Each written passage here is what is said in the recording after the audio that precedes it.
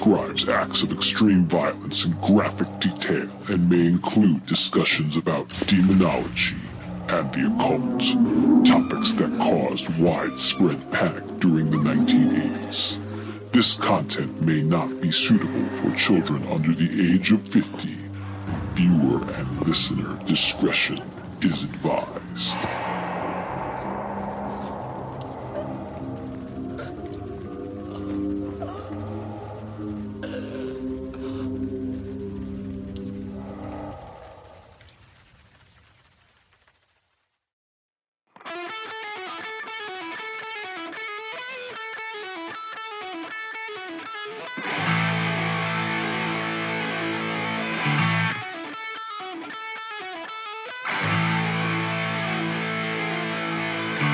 Welcome to The Grog Talk with your hosts, Dan and James.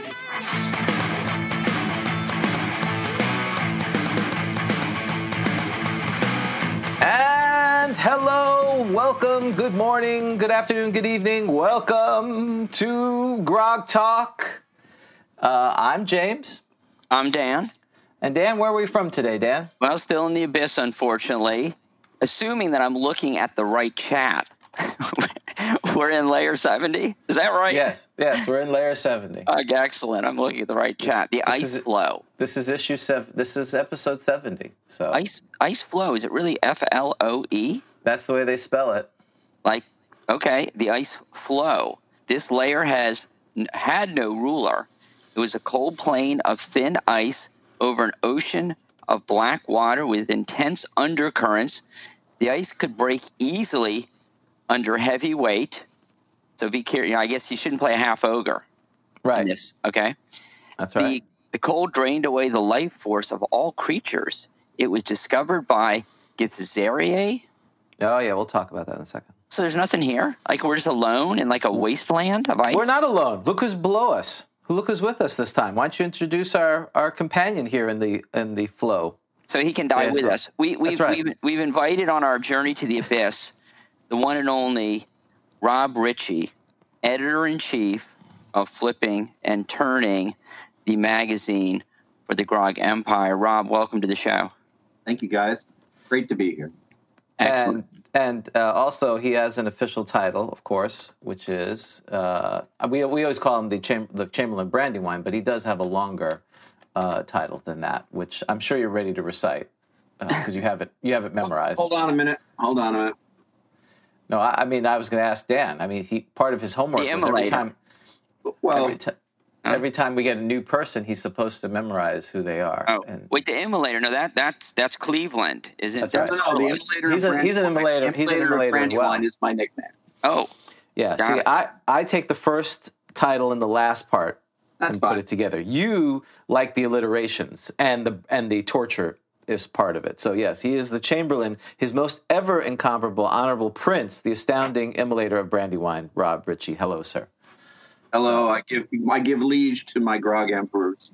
See, and look, with such enthusiasm, that's what we like. Like typical despots, it's really about the platitudes. It's not about that. But unlike others, you are very useful because you have single-handedly raised the Leviathan, which is Flipping and Turning, which we're going to talk about later. So Rob has decided to grace us with his presence for the whole show. So he's going to be here, and this may be the biggest mistake he's ever made in a Saturday morning or not. We're going to find out. What is that, James? Did you tell me that the viewers are dropping off like flies? Yes. Well, no. So far, everyone. The listener is still out there. I was going to say that would assume we have a lot of listeners to lose. Actually, everyone is saying thank you very much, Rob, for your great work. They're all commenting on it. So that's super cool. All right.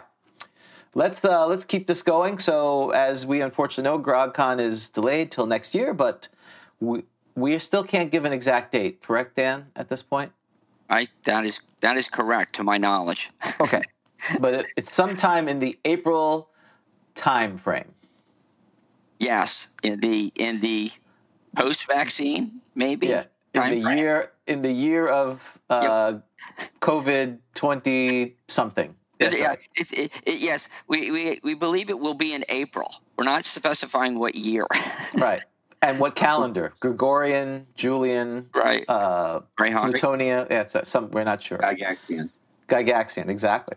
But in the meantime, you can play online, the Grognards Guild online. We have DM Brian, who's very faithful, runs the shit game pretty much every Friday with either him or Ed. What kind of game did you just say? He runs a what game? Faithful game. He runs a faithful game. He runs it faithfully. I heard something different too. I heard, yeah, he runs a SH asterisk game. Is that how you heard it, Rob? I think he said ship game, as in it's a relationship game. That's right. It's D&D, but it's about the heart. Okay. Okay. No, he runs an excellent game. In fact, he ran I don't even know what we called it. Basically, a little mini Grog summer tournament when he was on vacation. But he plays every week. I think Ed's every other week. If you want to play, join us on Meetup. And if you want to DM, we're always looking for DM. The whole point of this thing is to get people to play First Edition. So we're super excited about that. And it was ship shape, as people are saying. I'm full of ship at this point. So, and the reason we do this is because of our patrons, and thanks to them, we have a few new patrons who signed up in October. But today we are going to give away something with our monthly giveaway. So if you were a patron as of September 30th, you are allowed to be, you're eligible for the prize, which, except for you, Rob, you are not eligible, unfortunately, because you were the winner last month. So. Well, I just want to point out that sitting next to that yellow cap is the groggy, the light up groggy on the shelf behind me. I don't know if you can see it. I don't know if people can see it, but they can. I can on my screen. On the YouTube, they can't because it's trimmed out. We just show pretty much your head. So here's how it works. I've put tokens representing all our people. It's like the souls of all those who support us are in this giant Crown Royal stack. It's like that spell. Right. It's like a magic jar to all of them. Yes, the magic jar. But in traditional AD&D, it's not going to be as simple as pulling one out. Then we have to roll a dice to figure out who it is because it has to be convoluted. So I'm going to stick my hand in the sack like Santa Claus, and you will tell me when you say stop. I will pull out my hand and reveal a token. All right, Rob, we'll let you do it, Rob. You're the host. All right, stop. Okay, stop. I stopped. I pulled one out. It is a green token. What does that mean, you're going to ask? I don't know. I have to look it up. Hold on. Let's see. A green token. Are you looking it up? Is it an asterisk? I've looked it up, yes. So I need for you to roll a D4. Okay. The pointy one. 3. Well, very good. Brian Larch, our DM, he is the winner. He is the winner of this month's thing. I will reach out to him. Congratulations, Brian. And I will let him know what prize he has a choice of. Because right now we have choices of the, I'll give him a call, send him a note. So congratulations, Brian. You are the winner. See, that wasn't too bad. See, I figured out this new system of the sack with the dice. See, each of these represent a tier of person. That's what it means. So congratulations, Brian. You are the winner. I'll give him a choice of either a Mini Groggy or a Keeper Blood Red Falls, but I think he bought the Keeper Blood Red Falls, so I don't want to give him a second one for that. So it'll probably be a Mini Groggy. So congratulations, Brian. So if you out there want to win, if you are a patron by the end of October, you will then be your chits will be chits. I said will be in the bag and eligible to win. You're sending him some chit. I'm sending him some chit. That's right.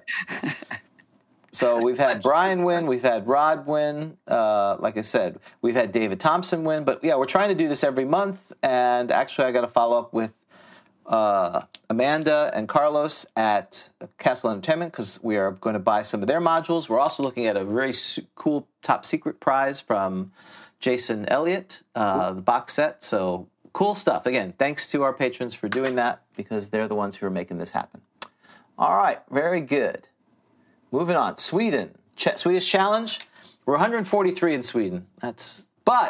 Which is okay. Martin, who played with us, a couple weeks ago, he's holding the fort down there, but we have others. We're 42 in Mexico, 151 in Japan, 162 in New Zealand, which is fairly new for us, and 68 in Belgium. We have shot up the ranks in Belgium. What do you think about that? That's pretty awesome. I think we had a review, too, that someone said we were the best RPG podcast in Belgium. I don't know if you saw that. It came in recently. Yeah. I'm going to do those iTunes reviews. Let's see, where are they? Oh, they're right here. How convenient. That was a good segue, Dan. It's like we know what we're doing here. We had iTunes reviews. If you want your review said live, just put it out there. We appreciate it. Tell us what you think. Canada. I don't know what the ranking is in Canada at this point. I'll have to look it up.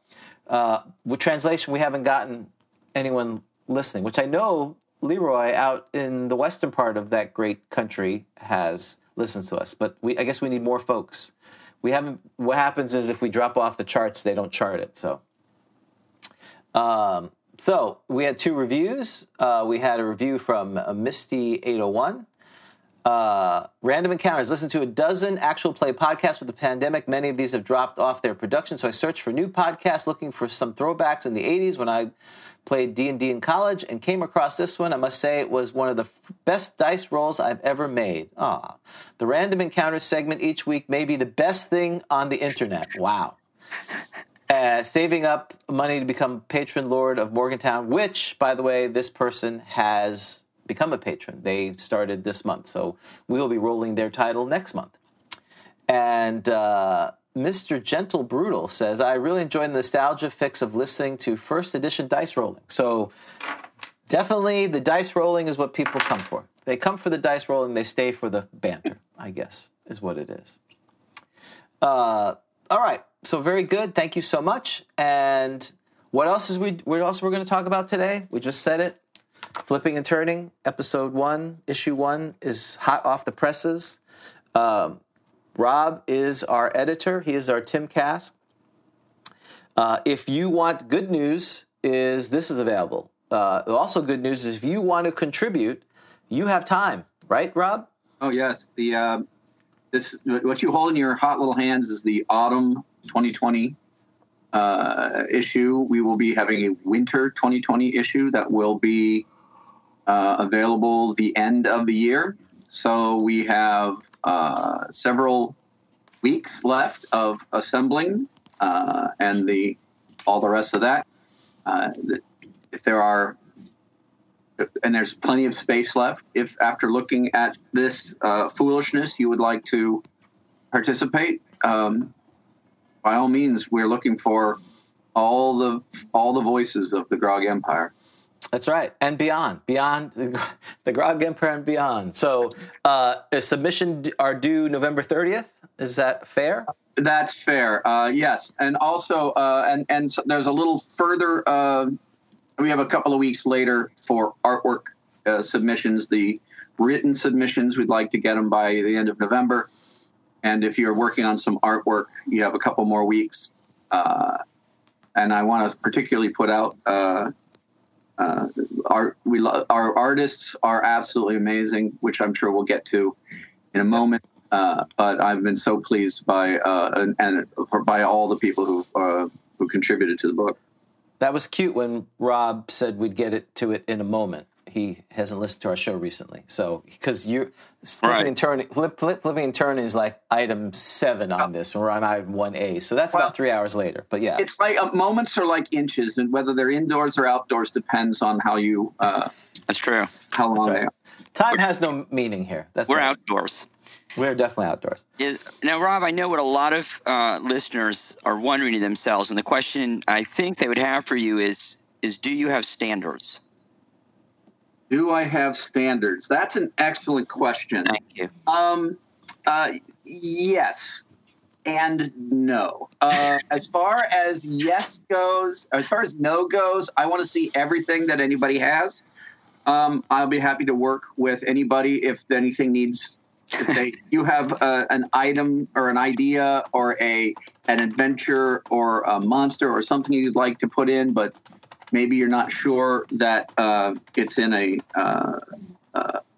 fit state for publication. I'll work with you on that. I mean, that's part of what being the editor is to help people put their things in the right order, or, get it ready for publication. If you have, if you'd like to draw something, if you're not really sure what to draw, I only have 5,000 or 10,000 ideas of pictures that I would like to see. So yes, we have standards, which is it needs to fit in the book. But other than that, we want to see everything. Do you think this is how Tim Cass sounded with issue 1 of Dragon before he became a curmudgeon? And I have actually given some. I've actually wondered about that, whether Tim Cass had a similar feeling, but I suspect he had a more of a background in this than I do, so he probably knew a little better about what he was getting into. In other words, you think he started out kind of curmudgeonly with Dragon 1? I feel like we should. I almost feel like I should put up Dragon 1 versus Flipping and Turning and seeing how well. Well, they had more pages, and I'm sure they had advertisers that were actually paying money. And readers. Well, they had. But besides that, it's exactly the same. Dragon, I think, came from Little Wars and also Tactical Reviews. So they had a couple of magazines that they were already in production before they began the Dragon magazine. Well, maybe the first, mimeograph or whatever they used to call it, those, the things that they just, you'd go print at the school in the purple paper ink, right? For those who are old enough to remember that. Then you'd sniff the ink and... that's good times there. So shall we talk about the art? Because the artwork is amazing. No, we're not going to talk about this now. Well, please follow this later. Yes. Oh, well, because I said 5. Grog Talk Easy, and I just assumed. Well, but that's the viewers don't want to listen to my grumblings. All right. No, this is just about introducing as a gift of patrons and what we're doing. This is the news section. Now we're doing Random Encounter. It's as if we hadn't done any real prep for this show. No. Well, some have. I missed the reading or whatever they had the table reading. That's right. That's right. That's true. We should have gone over it. No, it just was. I wanted to let people know it's due the 30th. Now we're on to Random Encounter. Good, because I love this. I don't mean good. Nothing personal, Rob. Well, and we have recently heard that Random Encounter is the best thing on the internet. You should hurry up to it. Which is pretty impressive considering, what's on the internet? Like, Hey Jude is on the internet, right? I mean, this is... Yeah. That's a pretty big deal to be the best. All the works of Shakespeare are on the internet, right, if I recall. The works of Eddie Van Halen. Mm-hmm. Exactly, right. That's right. I'm wearing my Van Halen shirt from when I went last time I saw him in 2008. So very sadness for those who are listening in the future, when you're huddled around your fire pits because the world is almost over, but yet Grog Talk remains like the cockroaches. You'll be like, what happened last week? The man, the myth, the legend passed. So, okay, it's time. Random Encounter. Yes. All right, let's do it. All right, so we're rolling for the door. So, hey, let's have Rob. Would you like to be our dice roller for this one? I will be your dice monkey. Is it a D6 for the Dorso roll? That's exactly correct. Yeah. All right. I rolled a 6. I don't know what that means. What does that mean, Jay? That means Monster Manual 2. Oh, gosh. All right, that fine. Means a D12 and a D8. No, not yet. Not quite. Oh, no, because we got to figure out what territory. Yeah, don't get ahead. Don't get Dan has a Rube Goldberg almost as convoluted as my chit bag. My bag's full of chit. Bag figure out. That's right. Do you collect your bags of chits and store them away? I do. Like Howard Hughes? Sometimes I do that. I also set them on fire every once in a while and throw them at my neighbors, just to, because they may need some chits for something. So, right. Yeah. All right. I need a D10. All right. I don't know if you can see this. This D10 is my original D20 inked 1 to 10 twice. Oh, wow. Black on one side and red on the other. But it still works as a D10 in case you weren't aware. 1. Well, that's a dungeon. Let me go. I'm sure it is. It's a dungeon. Now I need to know the monster level. So I need another D10 or a D20. That's not a D10. That's 5. Okay, monster level 5. Now, sir, you may roll your D8 and D12. That's right. Yeah, that's a 13. All right. What? A giant, Verbeeg? A Verbeeg giant? A Verbig. I think that's a Monster Manual 2. That's a very big giant. It's a very big giant. Big. Is that what that means? Very big? He's like very big? It's very big. He's very big. Very big. Get her done. Yeehaw. Terrible. Okay, wait. I always say this. Then sometimes I'm like, yeah, that wasn't so bad. Right? We need something that can. But this is going to be great though because it needs something to take down. The champ, of course, is Barbarian, the elephant, and we need something that can take down an elephant, right? Now, how do you spell this Verbig? Because I think it might be under giant. Is it under giant, comma? Yeah, it's go to giant. It is Verbeeg. And you got to go under giant. Don't go under Veerbeeg. Oh, yes. I got it. It's under... I forgot about this one. That's right. It looks... so this is on page 69, Too Bad We're on episode 70, of the player of Monster Manual 2. It's next to the iconic Gibbering Mouther. It's right here for those who are seeing on the internet. Yep. Dan is burping. Oh, still? Oh, you're back now. All right. I didn't know that the Gibbering Mouther made it to the Monster Manual 2. That's pretty cool. Yeah, there you go. I didn't know that. Okay, so here it is. The Verbeeg. Verbig. He's very big. He's very big. No, it's actually Verbeeg, right? Verbeeg? Well, it's the Dutch spelling. Oh. Better big? Or is that German? Oh, God. That's why I like the Monster Manual. I know how to pronounce orc, okay? All right. Verbeeg. Am I still with you? Yeah. I was nervous. Verbeeg, or human behemoths, are a race of human giants. Oh, inhabiting the same areas as hill giants and ogres. An encounter with Verbeeg is 30% likely to be in conjunction with hill giants or ogres. 50% with 1 to 6 wandering creatures. Just random wandering. What does that mean? And 30% in the lair, where a total of 5 to 30 Verbeeg will be found, and 20% with 1 to 2 plus others. I'm tired. This is so long. Because Verbeeg are intelligent, they will typically command any hill giants or ogres with whom they dwell. Also, if these giants have them, they will wear protective materials to improve their armor class, i.e. hides and furs, odd pieces of metal such as shields and so forth, while Verbeeg use clubs and spears typically. Those able to gain superior weaponry will do so. Verbeeg range and strength from 1851 to 1800. All right, you can roll to find it. Thrown spears have normal... Okay. You guys are having a good time, aren't you? Oh, well, this is actually better than I thought it was going to be. Yeah, this is funny. Thrown spears have normal range with a bonus range of 3 inches to 6 inches. Thus, a Verbeeg with 1800 strength hurls the spear up to 9-inch distance for 7 to 12 points of damage. Each of these giants will have at least 3 spears when encountered. In a lair of Verbeeg, there will always be a leader with 1800 strength and with no fewer than 40 hit points. There will be 2 females for the leader and 1 for each additional male. That's sexist. Young Verbeeg are about 50% of the total population over 9.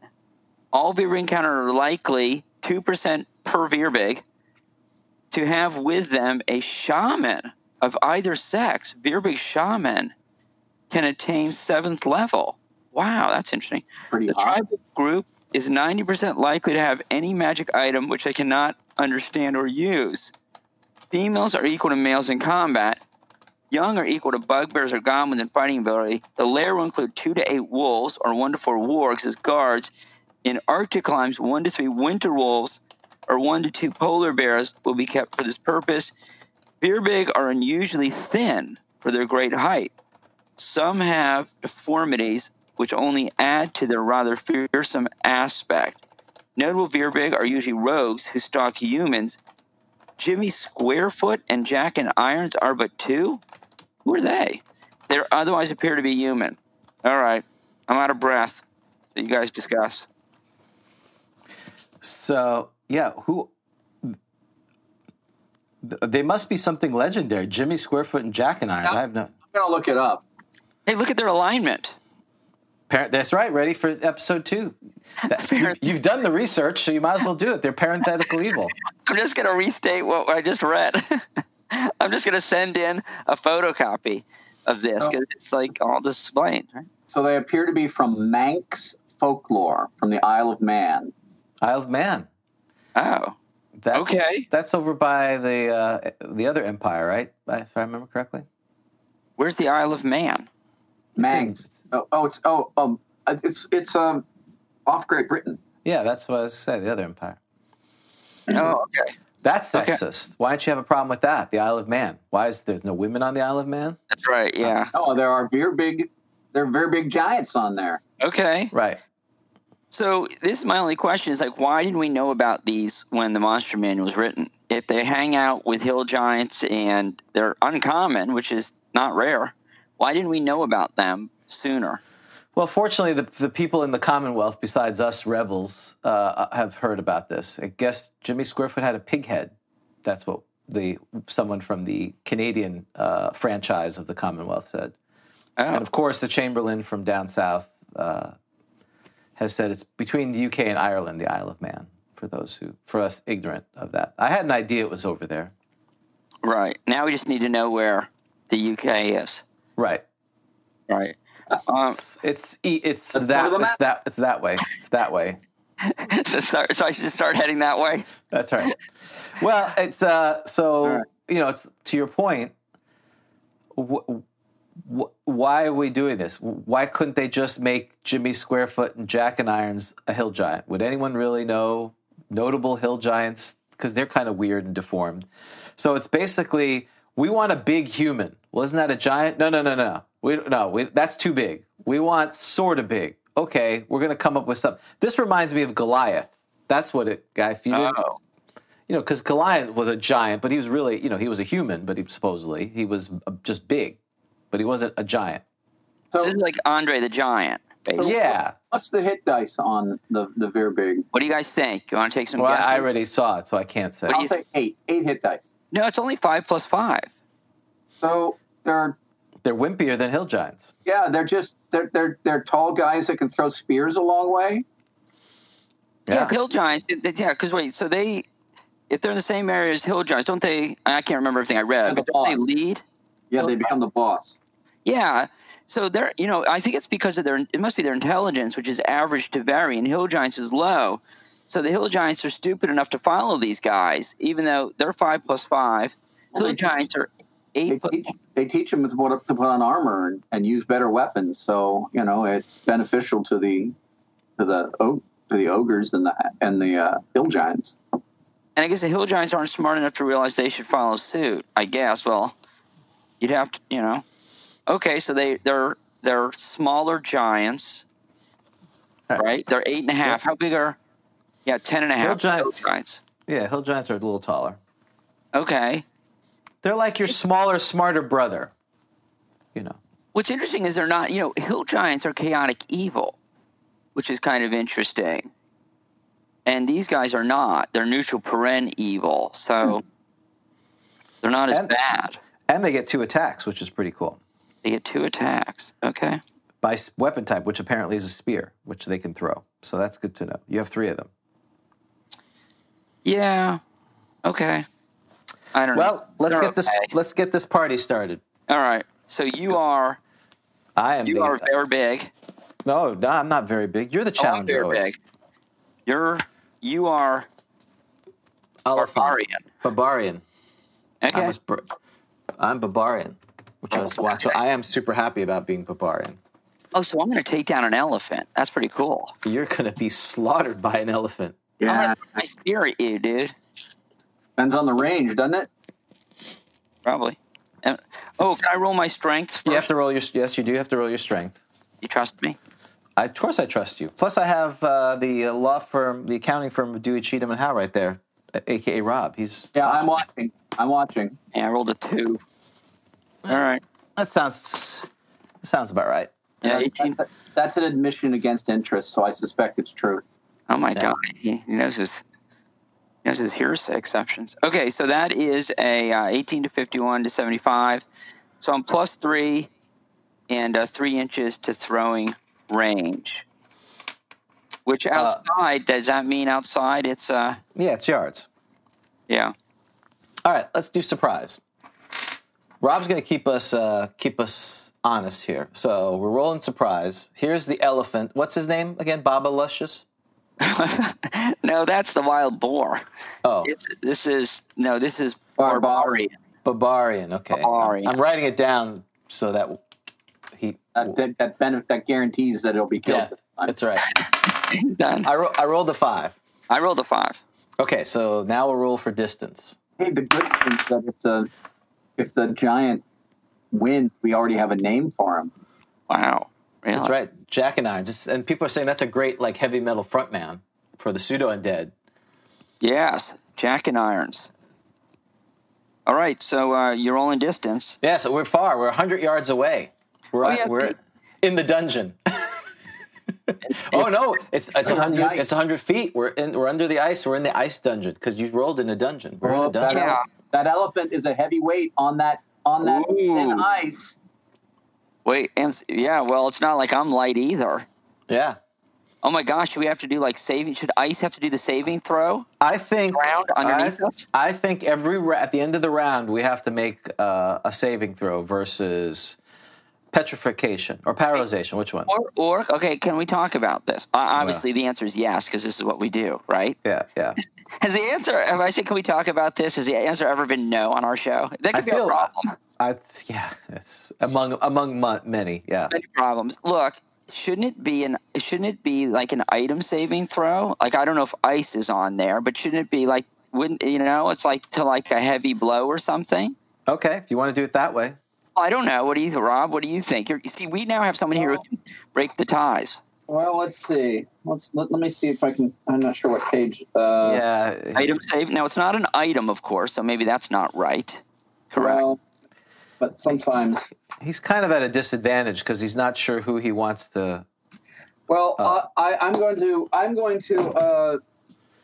rule that first of all, from a descriptive. As a GM, as a descriptive thing, you'll describe how as your feet pound across the ice, the spider web of cracks appear, and you falter. I'm going to say that the effect of it is that if you move if you charge or otherwise move at maximum speed, you have to make a paralyzation saving throw at -4.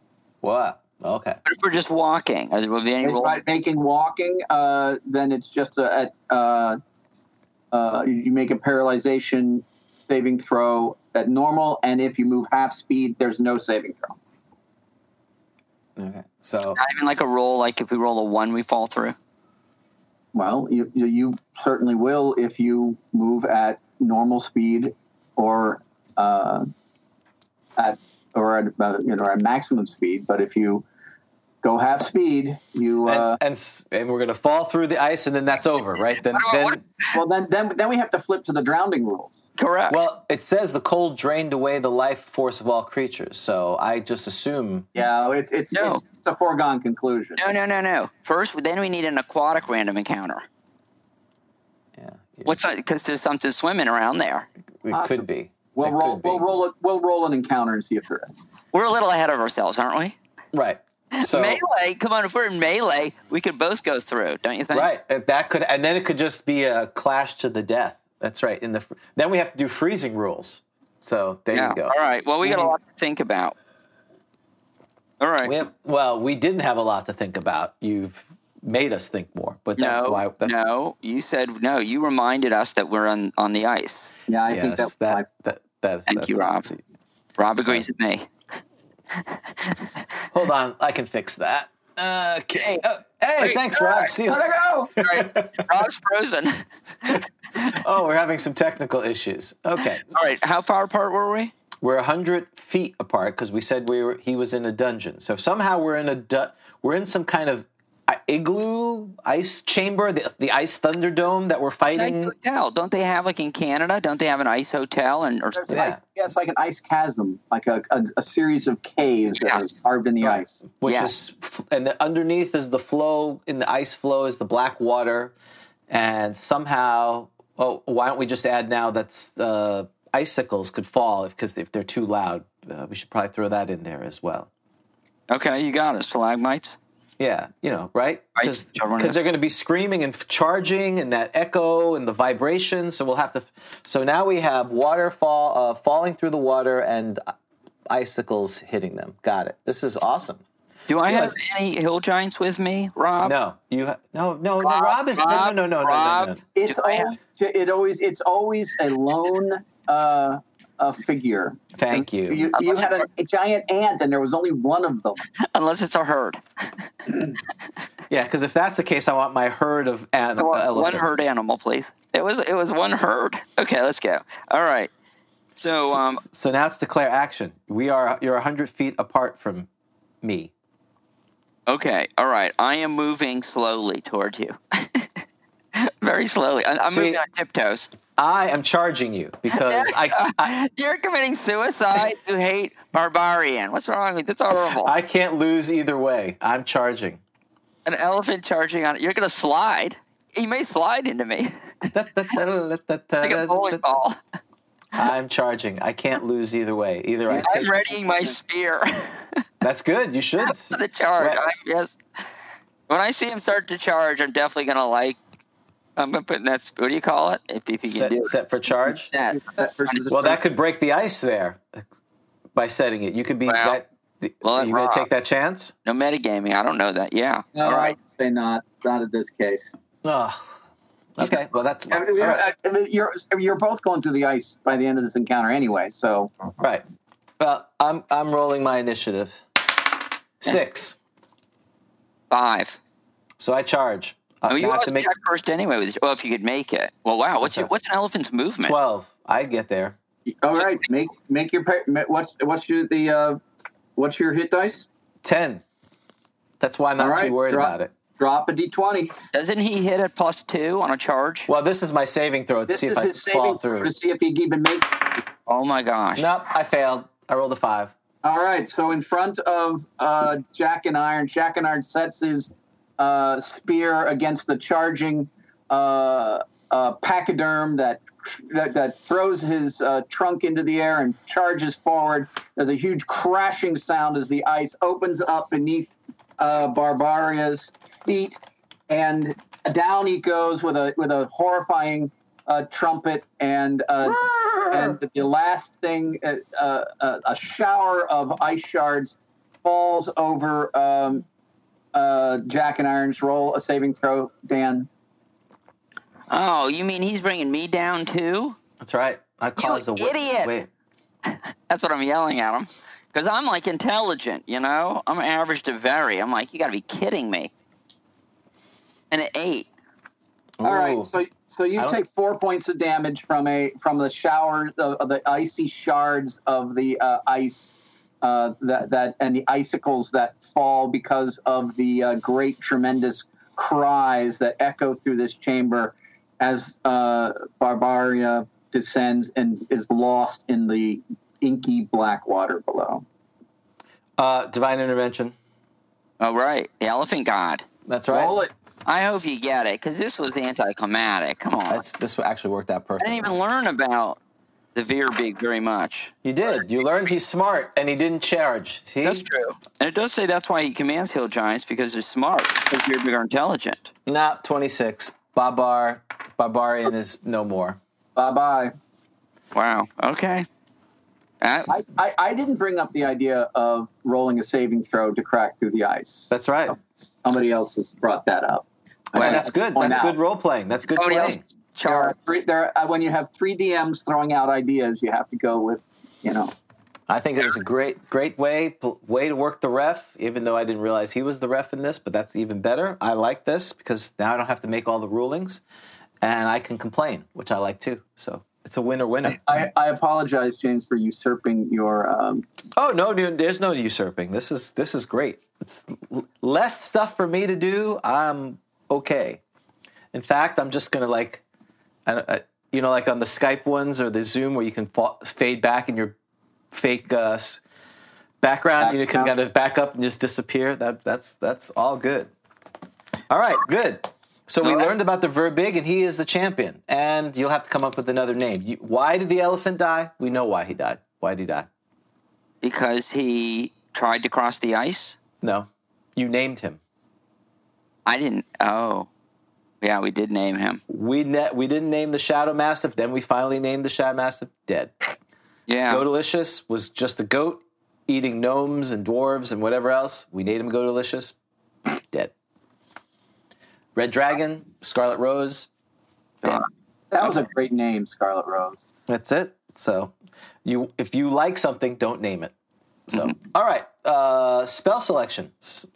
All right, Rob, you want to roll some percentile dice for us? You can roll. All righty. Let me see, where are my percentile dice? There they are.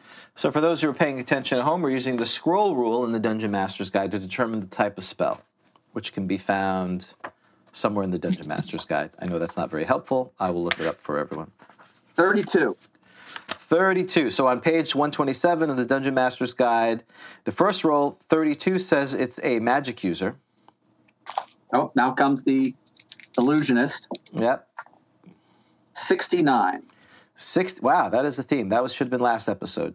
It is not an illusionist. It is a magic user spell. So now it is level 1 through 9, so a D10, sir. Yeah, we're using a D10. 10. Roll again. Yep. 2. 10 should be a cantrip. Okay, 2. Then that would the two problems with that. That's the book that shall not be named. I think it should be your choice if you roll a 10. You can pick from 1 to 9 going forward. No? But the dice, well, I don't know. Well, the dice decreed. No, it's like the initial right, spell selection when you get to choose. Okay, go ahead. Pick a number, Rob. Pick a number. You don't get to pick the spell. You get to pick. You get to pick the level. I'm going to pick 6. Okay, James. Do you know how many spells are on level 6?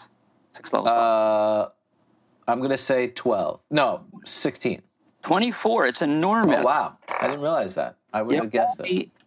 Do you know which group of spells has more? Only one. I feel like I'm Alex Trebek. Only one group of spells has more. Only one level has more spells for any spellcaster. Do you know what it is? First level of magic user. Correct. Okay, so we need D12 and a D6. Yeah, Rob, roll D12. I actually have a D24, which I never get to use. No, it didn't exist in 1980. You can't use it. All right, I didn't roll it. 7. Extension 3. Have we done extension? We've done extension. All right, I'm going to roll again. Okay. 23. We should probably do it again, though, because I don't remember it. 23. Stone to flesh. Okay, this is worthwhile. I mean, why not? Right, this is good. Wow. There's a question in the latest episode of Flipping and Turning about under the Jim Crowther. The dice don't lie. See, there you go. What's the question? Not that I haven't read it. Well, we'll bring it up after you read the spell because it really doesn't make sense until then. Got it. Okay, stone to flesh. And I'm hoping that there's a reverse to this too, of course, because that's what you want, right? Why else would you need this spell? Well, I understand there's monsters that will turn you. Okay, so the stone to flesh spell turns any sort of stone into flesh if the recipient stone object was formerly living. It will. Oh, I'm sorry. If the recipient stone object was formerly living, it will restore life and goods. Although the survival of the creature is subject to the usual system shock survival dice roll. any former living creature, regardless of size, can be thus returned to flesh. Ordinary stone can be likewise turned to flesh at a volume. That's disgusting. Ordinary stone can be likewise turned to flesh at a volume of 9 cubic feet per level of experience of the spellcaster. The reverse will turn flesh of any sort to stone, just as the stone to flesh spell functions. All possessions on the person of the creature likewise turn to stone. This reverse of the spell will require a saving throw be allowed the intended victim. The material components of the spell are a pinch of earth and a drop of blood. Lime and water and earth are used for the reverse. Okay. Casting time is 6 segments. Range of 1 inch per level. It's permanent. 1 creature. Okay. So here's my first question. So you can use this on stone. So Yeah. I guess it's like go through a stone wall. I'm going to turn it to flesh and walk through it. And hack through it, yeah. Okay. Got it. Because at first I was like, that's weird. But okay, so that makes sense. What is it the flesh of? Well, was that in the magazine? What did we talk about stone to flesh in the magazine? Because Well- people were asking, I don't know if it was in the magazine or not, can you eat stone, the fleshy flesh? And what kind of flesh is it? That is exactly the question that was asked to the Gibbering Mouther. Okay, I did recall this. Is it edible? Why? Why is this question being asked? Because if why you're is any hungry. question be asked? Because Right. somebody was curious about it. It says, "Dear Gibbering Mouther, I wanted to use a scroll of stone to flesh in order to feed a starving village. My DM said that the flesh so transformed would be inedible. That seems unlikely since it can literally bring petrified people back to life. What do you say?" Well, I can tell you, I of course would defer to the Gibbering Mouther. I think it would be edible. I agree with the writer. Why wouldn't it be edible? It's not tasty. It's disgusting. But it's right, James. Do you agree? It should be edible. I don't see why not. It just says flesh. It doesn't say what kind of flesh. Yeah, I mean we're not saying it's not disgusting, right? We're not saying it's like I think it's going to be like the most well-marbled Wagyu beef you could ever find. Kobe, Angus, whatever. Oh, right. we could have a restaurant like that then, right? We bring in stone, we cast a spell, serve it up. First point, go ahead. I'm sorry, Rob. No, go ahead. Platter of stone to flesh. I was just going to say that, and we always go to the book, the DMG, to see if it's Right. if it's poo-pooed. It actually makes it more interesting. In casting the spell upon a stone block, the magic user can cause the area effect to be cylindrical, if so desired. So a passage can be made. Maximum diameter is 3 feet, minimum 1 feet. So you can have a cylinder of flesh. You get a column. You bring in a column for the day, and you just now it's a big flesh column, flesh pole. This is going to get dirty again. And then you just put oil on the bottom, just like a big gyro, and spin it. Like the gyros, you just shave off the meat. We have it at the festival, the fall harvest or the autumn harvest, the autumn festival. One time a year, the wizard in the market, instead of destroying everything, does something benevolent. He comes and feeds the village. Right. That's why they tolerate him. People bring their fields, all the farmers bring in their field stones and make a huge pile, and he turns them into meatballs. Exactly. And that's why they tolerate the wizard for the rest of the year, because they're like, please don't, no, let him be. We must have the flesh pole for the festival. It's the Flesh Pole Festival. Oh, no. The festival for the rest of us. That's right, the Festivus Flesh Pole. I love it. Well, that's Pseudo Undead's new album, The Festive Flesh Pole. That's they played they're playing the flesh. That needs to be because the Flesh Pole Festival. You did that advertisement, and I want to do the list of tour dates. Like the Abyss, like the Demon Web Pits, Hoboken, New Jersey, and then we would have they play the Flesh Pole Festival. That's right. And it's got to be somewhere in Wisconsin, Sheboygan or something like that. Yes, I think that's right. I agree. It's a fall festival, right? Yeah. I want to ask you though a fairly serious question about this spell. Do you think that this idea of using this spell to get through stone came after the idea of the spell. So do you think Gary writes this spell up, or whoever writes the spell, let's assume it's Gary, simply to turn people to stone and bring them back to life? And then somebody, I don't know, Ernie in one game is like, well, I'm going to cast, stone to flesh on this wall. And Gary's like, interesting. What do you think? I know. We have to call Ernie back again, find out. I think that's undoubtedly what happened. Mm-hmm. Mm-hmm. Yeah, unintended. Or the village is starving. You have to go get the bags of wheat from the ogre. Nah, we'll just turn the... You guys gonna turn the... You guys got a stone statue? Yeah. Huh? Eat it. We're going to eat the founder. That's right. Yeah, he comes back to life and they just consume him. Get him. Wait. No, but probably what happened was, Gary seemed to be pretty rough, right? Ernie told us that, right? He didn't like, Gary kills his character when he's a kid and he goes to bed crying. They probably were starving to death and they probably turned some stone to food just to survive one of Gary's dungeons. And frankly, can you blame them? No, I think I think there's a little easier way to do that, but teleport home. Yeah, you could teleport. Let's see what other food ways in Magic User, because again, if you have a cleric, you could just create food. But assuming you don't have that, you really think it's that easy? It's like you'd never played in one of Gary's games, James, because you're like, I'm going to teleport. He's like, I'm sorry, no, you're in this special chamber. You can't do that. Well, I would do monster summoning then. I would and jump on my summoned creatures. Bats. That's right. Yeah. Eat them. I think it's absolutely that they were. He's like, we got to get through this wall somehow. If I turn it to flesh, can we hack through it? I mean, that's why he talked about it being a cylinder, right? You can make a tunnel. Right. I'm starting to get queasy.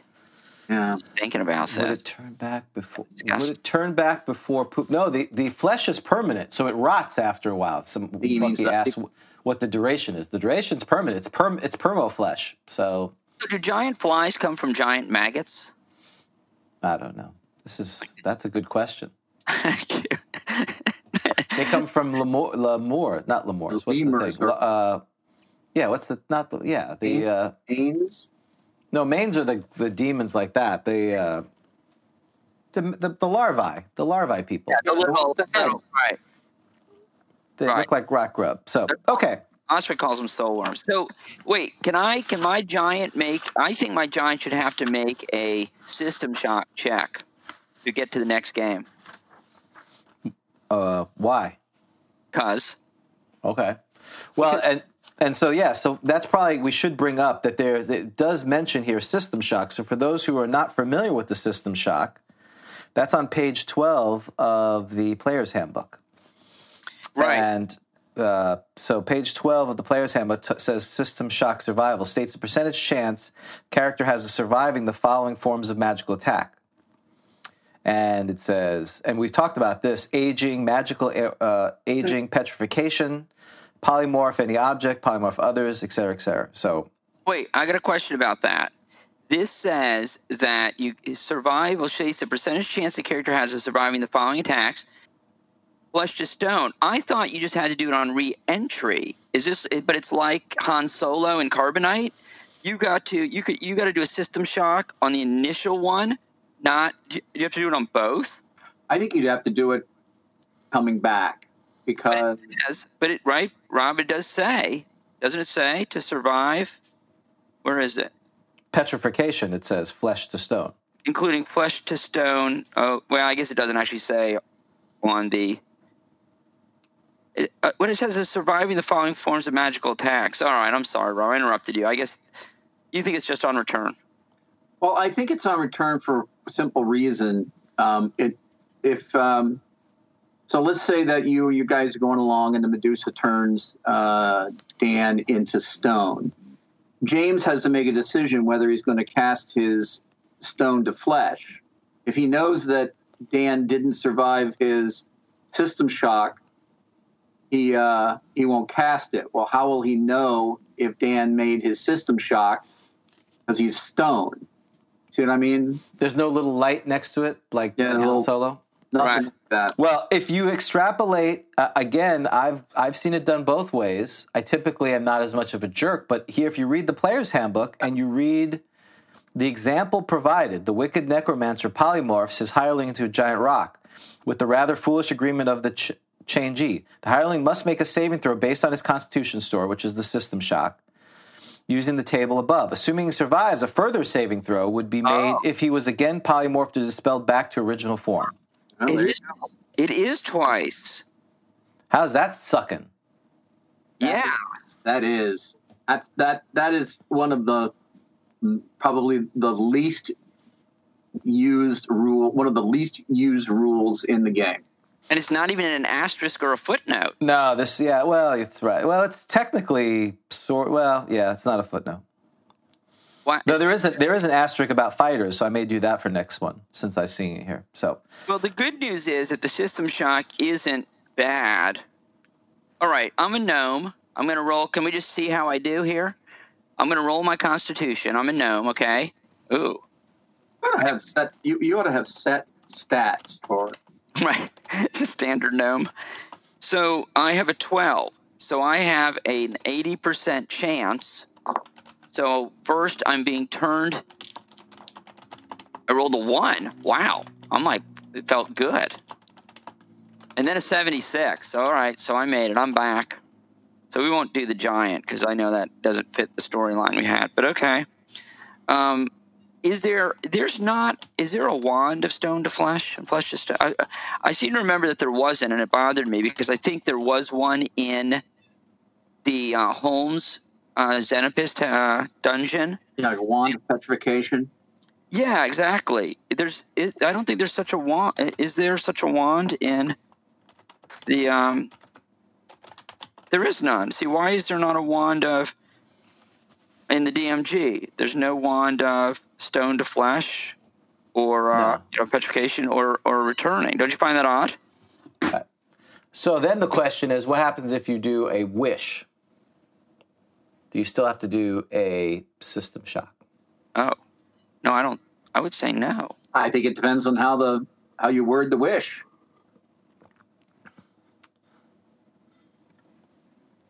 I think that's right. I mean, I'm not gonna wish it. I wish that I have the equivalent of a stone to flesh spell cast upon me. I think if you had a wish and you had numerous party members turned to stone by the Medusa, I'd say I wish that all of my party members who had been turned to stone by the Medusa could be restored to health. Turn back into flesh and restored to health without any System Shock roll. Without any system shock and in perfect health. Yeah, no. It might need a little more. It may need a little more. I need to run that through by my attorney, but something like that. Right, that's right. No, I think if you just said I want to come back to flesh, have this person come back to flesh, you can't do a System Shock roll on a wish because that's not right. I mean, the wish is the wish, right? I mean, you get what the wish says. I understand that you can nitpick it like a lawyer, and I guess you're supposed to as a DM, but you get what you say, right? What? I nitpick it like a lawyer. Yeah. Yeah, but that's not. You wished it. Yep, that's not. You know. I don't think you got to make the roll. That's fine. I like a new magic item. Someone said, which I like, Wand of Flesh. That sounds great. That should be on one of our new magic. Someone needs to make a new magic item for episode 2. It's all about the magazine now. Right. The Wand of Flesh. Wand of Flesh that you could sell at the Flesh Pole Festival. Yes, and if you on the Discord, Aggie, the Poisoner Protector, has just posted a picture of the T-shirt from the Flesh Pole concert. We already have Flesh Pole. The Flesh Pole Festival T-shirts are already on sale. They're off the shelves. They're flying off the shelves already. Go to our Discord if you do it. Well, you'd have to be careful because it says in the player's handbook, the general rule, that if you have to make a System Shock forms of magical attacks. Now, again, we've talked about attacks being, some things are not an attack. You willingly accepted a polymorph, but, if you don't say it the right way, you could be a jerk and do that. I mean, again, I agree with you. Wish is the most powerful, short of the deities, and you're trying not to be a complete jerk. Yeah, you should allow that. It depends on if the person who is granting the wish is lawful evil or not. That's right. Trying to twist the job. Oh, very nice. Thank you. So everyone's still complimenting high praises to the thing. We're going to talk about that in a little bit. Let's see. Next is... so I think we've talked about that. So would you carry this as your normal spell? I mean, you could attack someone with it. That's kind of cool. But would I rather have that or Disintegrate, right? It's a 6th-level spell. I'd rather have Disintegrate. Disintegrate takes care of all things. I'd keep the reverse. If I had any reason to think there was that there was a Medusa or a Gorgon or something, I'd keep the reverse. No, I'd rather keep Disintegrate because it does everything. Wait, why would you just do the reverse just in general? Because I can turn anything that's fleshy, I can turn to stone, right? I mean, it could be anything, right? Well, if it's flesh already, then flesh to flesh is flesh. Then. Well, I know, but if I do the reverse, isn't the reverse flesh to stone? Yeah. And then there's, of course, the 1st-level spell, stone to stone, which has no effect on cast upon stone objects, and they immediately turn into stone. Right, and the cantrip flesh to flesh, of course, which is likewise not useful. No, but so if I'm doing the reverse, is this an example of a spell where the reverse is way more useful? I mean, because that now you could really use it to attack, but it's way more effective. It's not just like the reverse on like a Cure Light Wounds where they're both equal. Yeah, it's save or die. That's right. Yeah, right. It's save. It's yeah. I mean, number one. And I don't even know if I care that I kill you or not because you're stone. I mean, you get a saving throw. But if you fail the saving throw, you're stone. And what do I care if you die or not? I mean, can't I start chopping you up then? You could. Absolutely. Right. If I knock your head off, does that kill you? You're dead already. Technically, you're dead.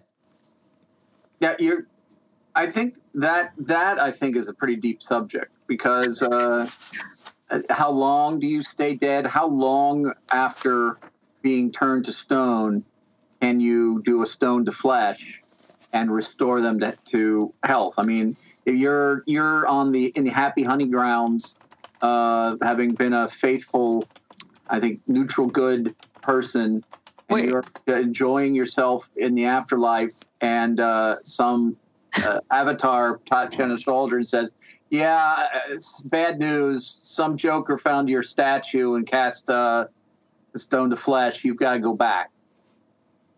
Wait, why are we sure you're dead?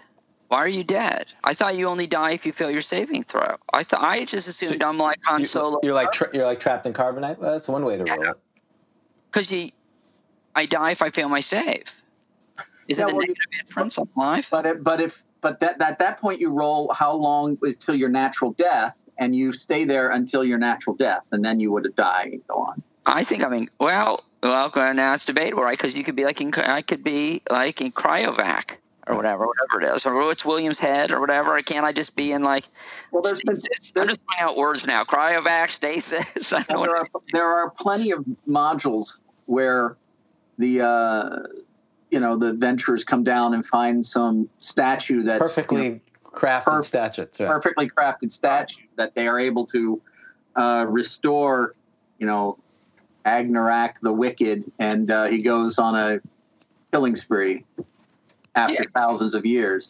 Yeah. Grunch, the ogre in A3. We just did him. So that's another plus for using the spell versus Disintegrate, because if you wanted to capture someone, aka Han Solo, it's a lot easier to transport them if they're a statue. Yes, I'm a bounty hunter. And then you also need what's the one that reduce, so you can make it smaller and put it in your pocket. Right. Oh my gosh, I'm like the Mandalorian. I've got so I've got this spell. Is that the Grog line? I think it is the Grog line, and I've got this spell, and that's what I do. You're right, and then I've got reduce, And, whoa. Okay, sorry. Cats are like attacking this cord. Okay. I like that idea. Well, perhaps you could try flesh to stone on a cat. I'm just saying. Right. Yeah, I'm getting close. When you shelter them, they'd be much easier to take care of. Yes. Right? Meow. Which one do you want? People can come in. I got like thousands of them. It's like a garden. Pick which one you want. I'm sure it'll survive its system shock. Let's see. Oops, sorry. Pick another. Yeah, I mean, adopting pets would make it so much easier. Here's my pet. People are stuffing their pets now. Just skip that step. Go right to when you get the dog or the cat, just petrify them. And then they're safe. They will never die. They'll live forever. Yeah, I'm ready to cast that spell on me. Okay. Moving on. Anything else? Yeah, so that's it for stone to flesh. I mean, it is true that smart players are smart enough to inspect the statue to see if it is the most amazing work, right? Sculpting work ever. Right. Yeah. If it is, they know, okay, this thing's coming to life. So they're not stupid. So, but yes, I'm ruling not dead. I don't care if it's 1,000 years. You're like Han Solo and Carbonite. You're not starving. You're coming back. You got your memories. Which is why I decapitate every statue I always see when I'm walking through. And it's probably why all the Greek statues and Roman statues have no heads, because people are paranoid that they would come back. You're freaking out. Okay. All right. Next, we have something we haven't done in a few sessions. So we're back. Have you ever played a wizard in the heart of the Hobgoblin Lair? Okay. All right. Are you ready, Mr. Dan? I am ready. So this, of course, is Kelly Villemier's and as well as Cameron Munn's article from First Encounter magazine. And as our players may remember, you are playing Elron Baroon, the magic user, which very entertainingly, he is chaotic evil. And as you may recall, he started by slaughtering some elves who were talking and I think stealing their map. James is dead. Elrune is dead. I have 6 hit points. And last episode of this, we killed a white. And so here we go. And this is what we're trying to get back, something that was taken from us, if I recall correctly, right? Anyone? Yeah, I think so. Yes. All right. We're going to find the hobgoblins. Okay. After the hassle with the white, you decide that it's time to rest for a minute or two. After all, even you get tired.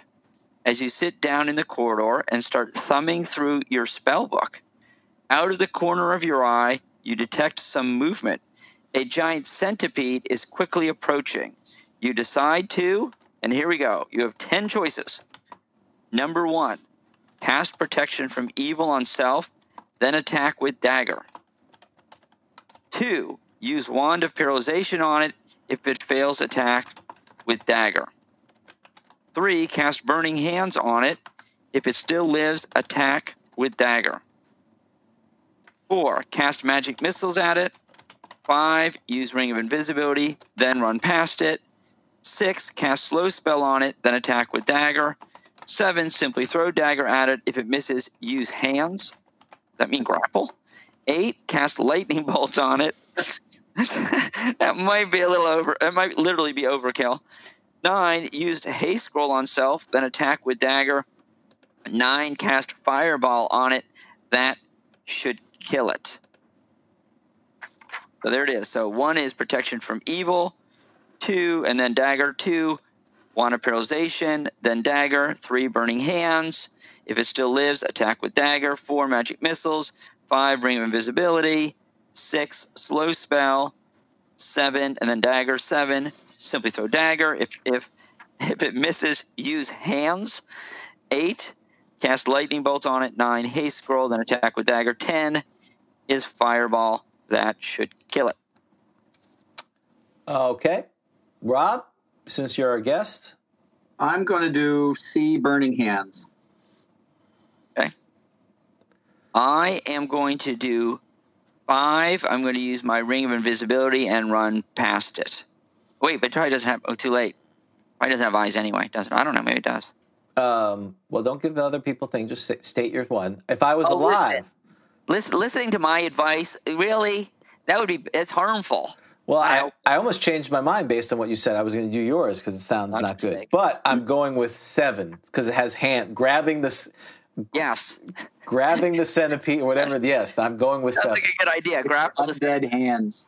I mean, when is grappling a giant centipede a bad idea? To me, that sounds like the winner. So we've got. All right, so if you want to play the game, you were told what the answers are. Put your thing here, and you'll win a prize of being this. You know how to play a evil wizard. Let's see. Shannon said 4. Lloyd said 5. David's doing Visibility Ring, a.k.a. what Dan did, 5. Anyone else? 5, 4, 3, 2, 1. All right, Dan, give us the winners. Okay, did you write down what they were so that way No, you could have the I'm answers dead. here? I don't care. Just tell people they wrote their own down. I wrote down what they were. Thank you, because I have to go back and forth because the answers are at the back of the book. It's like Yeah. You're right. Okay, what was number 1? Rob? Protection from evil, and then hit with the dagger. That's interesting. It works, no damage. Why would protection from evil? Are they evil? A giant centipede's evil? No, I don't think so. What? No, but daggers are really don't. Well, I don't know. But I would have thought that the protection from evil would play a role there, as opposed to just throwing. If he's going to put. I don't think it helps. Does protection from evil work against parenthetical evil creatures? Are they summoned? Wait, but I thought you get. Is it only summoned evil creatures? I thought you get something from any evil creatures too. Are we going to have to do protection from evil? Was it a summoned centipede? No. Yeah, if it was summoned, you Protection from evil doesn't help you just at all, like even a +2 against? only for evil creatures. Does it work against evil non-summoned? If it's evil, against evil creatures, it does. Against summoned creatures, summoned animals or monsters are similarly hedged from protected creature. So the key is summon. If they're not summoned, then they have to be evil for it to do something. So the question is what do I get? I get like +2, don't I? Or Plus something like 2, they get -2 to their attacks, and you get +2 to saving throws. that? So does parenthetical evil work against a? Of course. Does protection from evil give you the +2 against a neutral evil creature? Yes, absolutely. They're evil. Really? But I think that if it was parenthetical evil, I'd just make it +1. I knew you were going to say that. I knew that was coming. Or you can do a +2 in parentheses. So the next time we meet a Lich in Rob's game, I'm going to be like, "You're really going to screw me? Lich is not evil? Well, he's parenthetically evil. He's pretty evil. Parenthetically evil. Sure, but he's You've convinced me. Page 61. This is not evil. That's right. That's right. Not evil. I'm not evil, says the Lich. I'm just parenthetical evil. I'm just trying to get along. I'm no more evil than a giant rat. Just trying to live my life best. That's right. Just trying to hold on. Who doesn't want a natural life? Okay. So that was weird. That is weird. Because, right, I mean, it's clearly a giant centipede. I mean, do we even have to look this up? He's not. He's neutral. I already looked it up. All right, he's neutral. He's only out for himself. Selfish thing. Okay. There's only one of them, right? It's currently 1, Yeah. I think. Just one. Okay. What was 2? Wand of paralysis. Oh, wait. This is horrible. I am complaining. No. He got way lazy. Can you guys see the answer to this? No. Don't look at the next answers. Can you guys? So for those of you listening, not watching, 2 through 10 say same. Every single one literally says same as E1. This is a lazy teacher. I'm so upset. This is when Callie was like, that dude owes me that.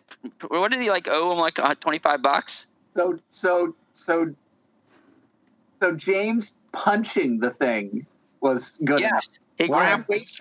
I wasted a burning hand spell on this. Yes. The fireball wasn't even your eyebrows are singed too. You take 3 hit points. This is crazy. Do we have Kelly's Skype info? We did. No, he borrowed a laptop. We can't even get him on here, can we? No. This, we've been forgetting to roll our D10. And let me tell you something. This one's like a 1. And it has nothing to do with you, Rob. It would be a 0 if it wasn't for you. You added 1. It's terrible. All right. Whatever. We don't have to go on. We're done. Done with that. That was quick. I like it. There you go. Well, I think the key to that one is that it was a giant centipede. One giant centipede is a half hit die creature. Yeah, you're not supposed to get too fired up about it, I guess. I will now I'm going to save the show, folks, okay? I will now give you the proper answers, okay? These are the new answers, okay? Protection from evil self, then attack with dagger. Protection from evil does nothing against a neutral creature. Then you attack with dagger. You tried to cast that spell, and it came upon you and got initiative. You're dead. E2, use wand of paralyzation. If it fails, that should work, shouldn't? I mean, the fact that I paralyze. So is the question, because I thought Kelly had some really good ideas here, and I couldn't wait for the answers, and then we saw that stuff. What? If wand of paralyzation will still work, even though the creature causes paralyzation, right? I mean, I think that's where Kelly was heading, right? Yeah, it would paralyze it. Yeah. Magic paralysis. Mm-hmm. I feel like this is a situation where, like, the teacher didn't show up to class, and we just, like, have to teach ourselves. All right, we're all in agreement with that you can use a wand of paralyzation. It's not like they're immune because they have the ability to paralyze, right? Are we all in agreement with that? I am. Yeah, okay. Sure. I don't care. Cast Burning Hands on it. Well, that's very risky. Is Burning Hands a touch spell? No, Burning Hands is not a touch spell. It's a right in front of you. It's a fan right in front of you. Oh. And what's his name? Elmore Baroon? Yes. Elron Baroon. Elron Baroon. And what level is he? He's 8th. He's 8. That's right. So an 8th level Burning Hands is going to minimum damage on that is going to do more than a centipede's. Yeah, it's like the WD-40 when you use the lighter and you hit a cockroach or something. Yeah, right. Yeah. So it's kind of what I do to roaches. That like there's like a puddle of Raid. They drown in the puddle of Raid. This is overkill. And then you set it on fire. And then I set it on fire. Right. And then I tried it, and then I better clean it up before my cat eats it. Okay. So Burning Hands, sure, but you voiced Burning Hands. Magic Missile would be way overkill, but it would clearly, it would just, again, it's like the Raid or whatever, like the WD-40. You're scorching that thing. Okay. Ring of Invisibility. Kelly wrote on here the Ring of Invisibility lasts for 1 turn. Is that how rings work? I assumed like the Hobbit. And when I put it on, I'm invisible forever? Okay. It's not forever until you do an action. Don't forget that in this particular scenario, if you use your Ring of Invisibility, it's gone. If you use your Wand of Paralysis, it's gone. You put a line through it, you can't use it in future encounters. Yeah, that's why he did that 1 turn, right, to put a limit on it, right? Yeah. So it's gone, and you can't use it anymore. Wasting a Ring of Invisibility on a centipede is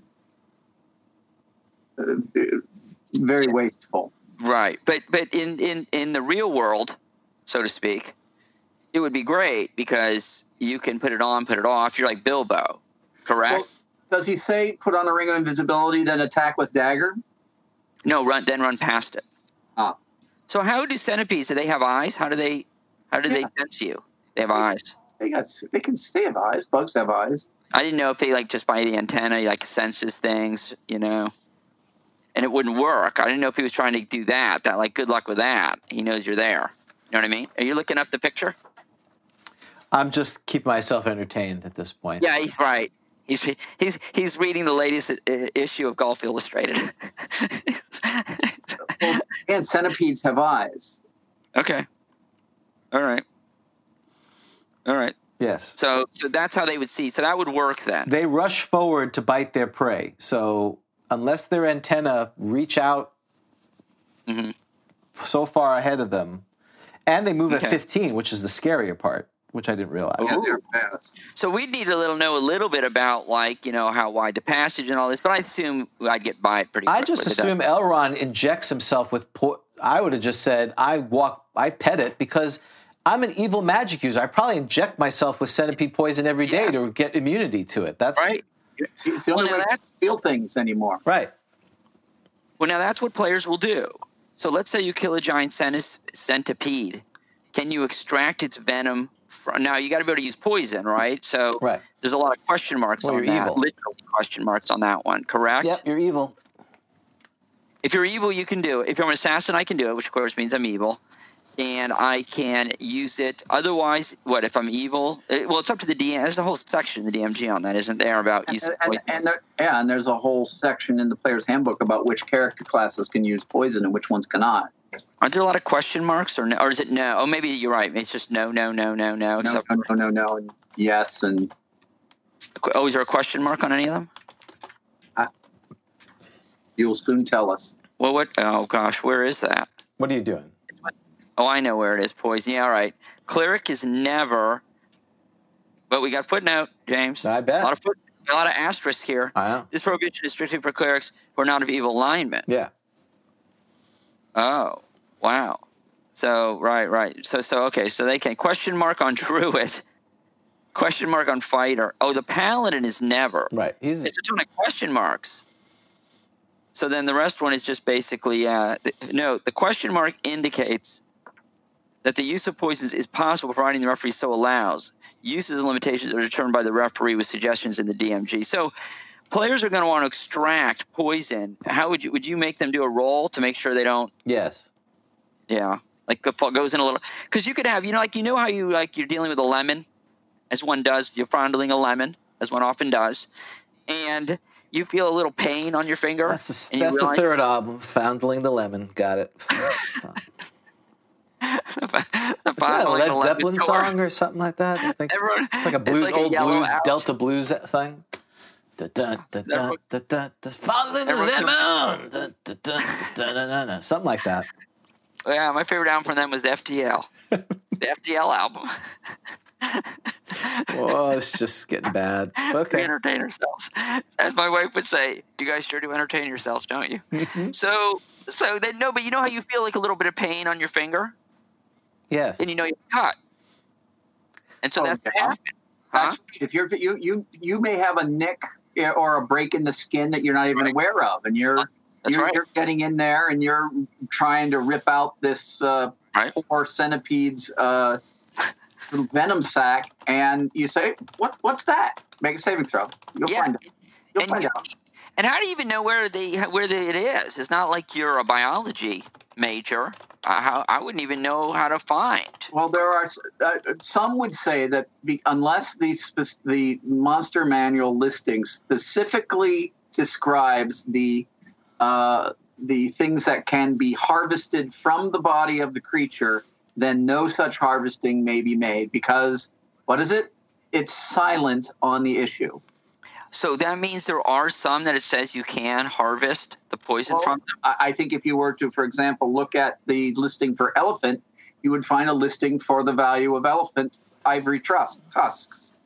Well, they do talk about, and some of the comments is Dragon 81 talks about harvesting poison, so you could look at Dragon, get some ideas. There's also discussions about harvesting items for magic items, fantastical creatures, which are not necessarily documented in the monster manual. Like, I think the example of the scroll for a potion of healing or scroll of something was an ogre magi horn or something. I don't remember what it was. Yeah, the ink, the magical inks for writing down scrolls. Yeah. Oh, yeah. Mm-hmm. So, again, it's clear that they didn't want to make poison, because who wouldn't use poison? They're trying to cold shower the poison. I'm sure everyone and their mother would want poison blades if they could get away with it, or chuck poison sacks at people. So he's trying to I would make it difficult. There's a in the assassin class description. It shows that how likely it is that somebody using poison will be chased out of town by the town guard, immediately attacked by anyone who witnesses the poison's use. Well, so why didn't they use poison more often in the Middle Ages? So, it's not like armies went into battle with poison. And there's obviously lots of giant centipedes around that they could have gotten it from. So why wasn't, they weren't going to war with lots of poison. It's assassins, like if you imagine I'm imagining like the Italian Renaissance, people killing each other all the time in Venice or whatever. I think they use poison a lot. Yeah, but that's the difference when you're poisoning someone's drink. I mean, they're doing that now in other parts of the world, which of course I'm not going to talk about because I don't want to be poisoned. But I think the challenge is that blade poison is very difficult. It doesn't last on it, and even though that's what he says in the DMG. So hurling these vats of poison, unless people are like opening their mouths up, and I guess if you've been hit by a broadsword and you're gashed open and the poison gets in, you have other problems.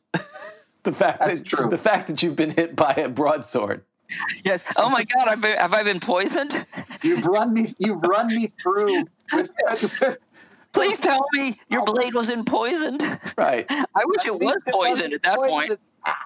Yeah, I wanted to be poisoned. I want to go. Right. It's just more problematic. I think it's problematic. I mean, I think it is. It's probably very hard to use. Right. It dries up quickly. It's difficult to handle. So yeah, I think that's. I do love the idea of the general riding along the front of his army, handing out small vials of poison to everyone. Now, be careful. Be careful applying this to your blade. Right? Have you had the train? Did you go through the train? Did you watch the video? Training. What do you call it? Occupational training. Did you sign the waiver? More importantly, Did you sign? That's right. This could be dangerous. All right. I didn't sign up to poison myself. I think we said everything we wanted to say about flipping. Oh, well, let me go real quick. Hold on. No, we're not done with these because these were terrible. Okay. So hang on. So invisibility ran past it. Slow spell, and then attack with dagger. That'll be easy, right? You'll kill it easily. Lightning bolt, you'll just obliterate it, right? A waste of it. Haste, fine. I mean, you'll obliterate it. And fireball. So okay. So maybe I'm being too hard on Kelly. So is Kelly's basically You got an easy one. Yeah. So would Kelly come back and be like, seriously, Dan, it's a frickin' giant centipede. Anything will all. The bigger issue is with the encounter. The encounter's poor. That's if you're going to complain to Kelly, that's the complaint. Why is an 8th level guy? Why are we even dealing with this centipede? Maybe that's it. You should just step over it. Well, yeah. Well, one of them should be smash with boot. Right. Yeah, so I'm going to roll for my but you could be killed. But it's like +4 is your save? Yes. So if I'm an 8th level magic user and I get +4, everyone's reaching for their DMGs. So you guys are both looking the same way. Does that matter? No, assuming you got poisoned, it wouldn't matter. Have to be hit by a less. Oh, that's right. I have to be hit. You're right. I have to be hit. My AC is where is my AC? I don't see it. You've got it there too. I don't see it. I mean, it's probably like his dexterity is 16, so it's a minimum of 8. Okay. He doesn't seem to have any. He has a cloak of protection +1. Yeah, so that will help your save. He's got a 7. All right, so can we do this? And I know, James, I know you want to move along. I get it. But I was so unhappy with random encounter. After, you knew it was going to stink when somebody writes that random encounter is the best thing on the internet. I thought the random encounter was great. It was, why was it good? We demonstrated DM fiat, right? Rob came in, he took over, and he said, this is what we're doing for this thing that wasn't in the rules. We accepted it. I made player agency, he gave us player agency, failed save, done. And we had an exciting encounter. And it was done in 5 minutes. Clearly not what the listeners want. They don't want clear decisions, efficiency, moving it along. They hate that. Have you read the reviews? Okay. We're going to do Fireball. We're doing everybody out there, please put a review about how the random encounter for number 70 was the best one of the series. Right. Okay. Right. All right. Fair enough. Okay, I'm rolling for initiative. I'm the giant centipede. You're Elrune. She's looking at his clock, his watch. All right, someone roll a D6. I'm doing a lightning bolt. I just want to see what happens. Let's do you said this is an easy encounter. Let's see. I rolled a 1. I rolled a 5. Oh, he gets to attack you, so that's good. All right. So you're Elrune? Yeah. No, it's he's the centipede. Your All centipede. Attack. Nah. So roll your D. What'd you roll? 16. Whoa. Oh my gosh. And I'm like AC 8. I mean, I've looked at the picture. I mean, AC You're 7. AC 7. oh, I'm AC 7? Okay, sorry. All right, let's Well, you need to know what cloak his... of protection. Is that what you're giving me? The cloak of Yeah. protection gets me to 7? Yeah, what is he? He's 0 hit dice, right? Yeah. He needs a 14. I hit. Oh my gosh. So now I have to roll save? Dave, you got +1 because of your cloak of protection. And plus You know, 4 because the poison's weak, That's right. So I'm +5. at least. What Let's do you mean see. at least? At least. I mean, it could be more. I don't know. Let's roll. What'd you roll? 7. Oh, now it is interesting. Because I think your saving throw normally is 13. I'm a level. Oh, that's right. That's not fake. Because level 8, because they go up slow, don't they? For magic use, they get the wide range. You need a 13, 8th level magic user. You got +4 because it's weak poison. +1 11. because of +1 because of the cloak. 12. There's So no other- is there any? Well, someone here, Lloyd says you get +8 save versus poison. Poison save. So I don't know where he gets the other pluses. I get the +5. Add +4 to saving throw die roll. Right, +4 modifier. That's right, and +1 because of his cloak. So you rolled a 7. You add +5 to it. It's a 12. It says you need a 13 versus poison. Did I just die? Yeah, you're dead. Not very Just much. killed? You had to push it. Yeah, you had to go there.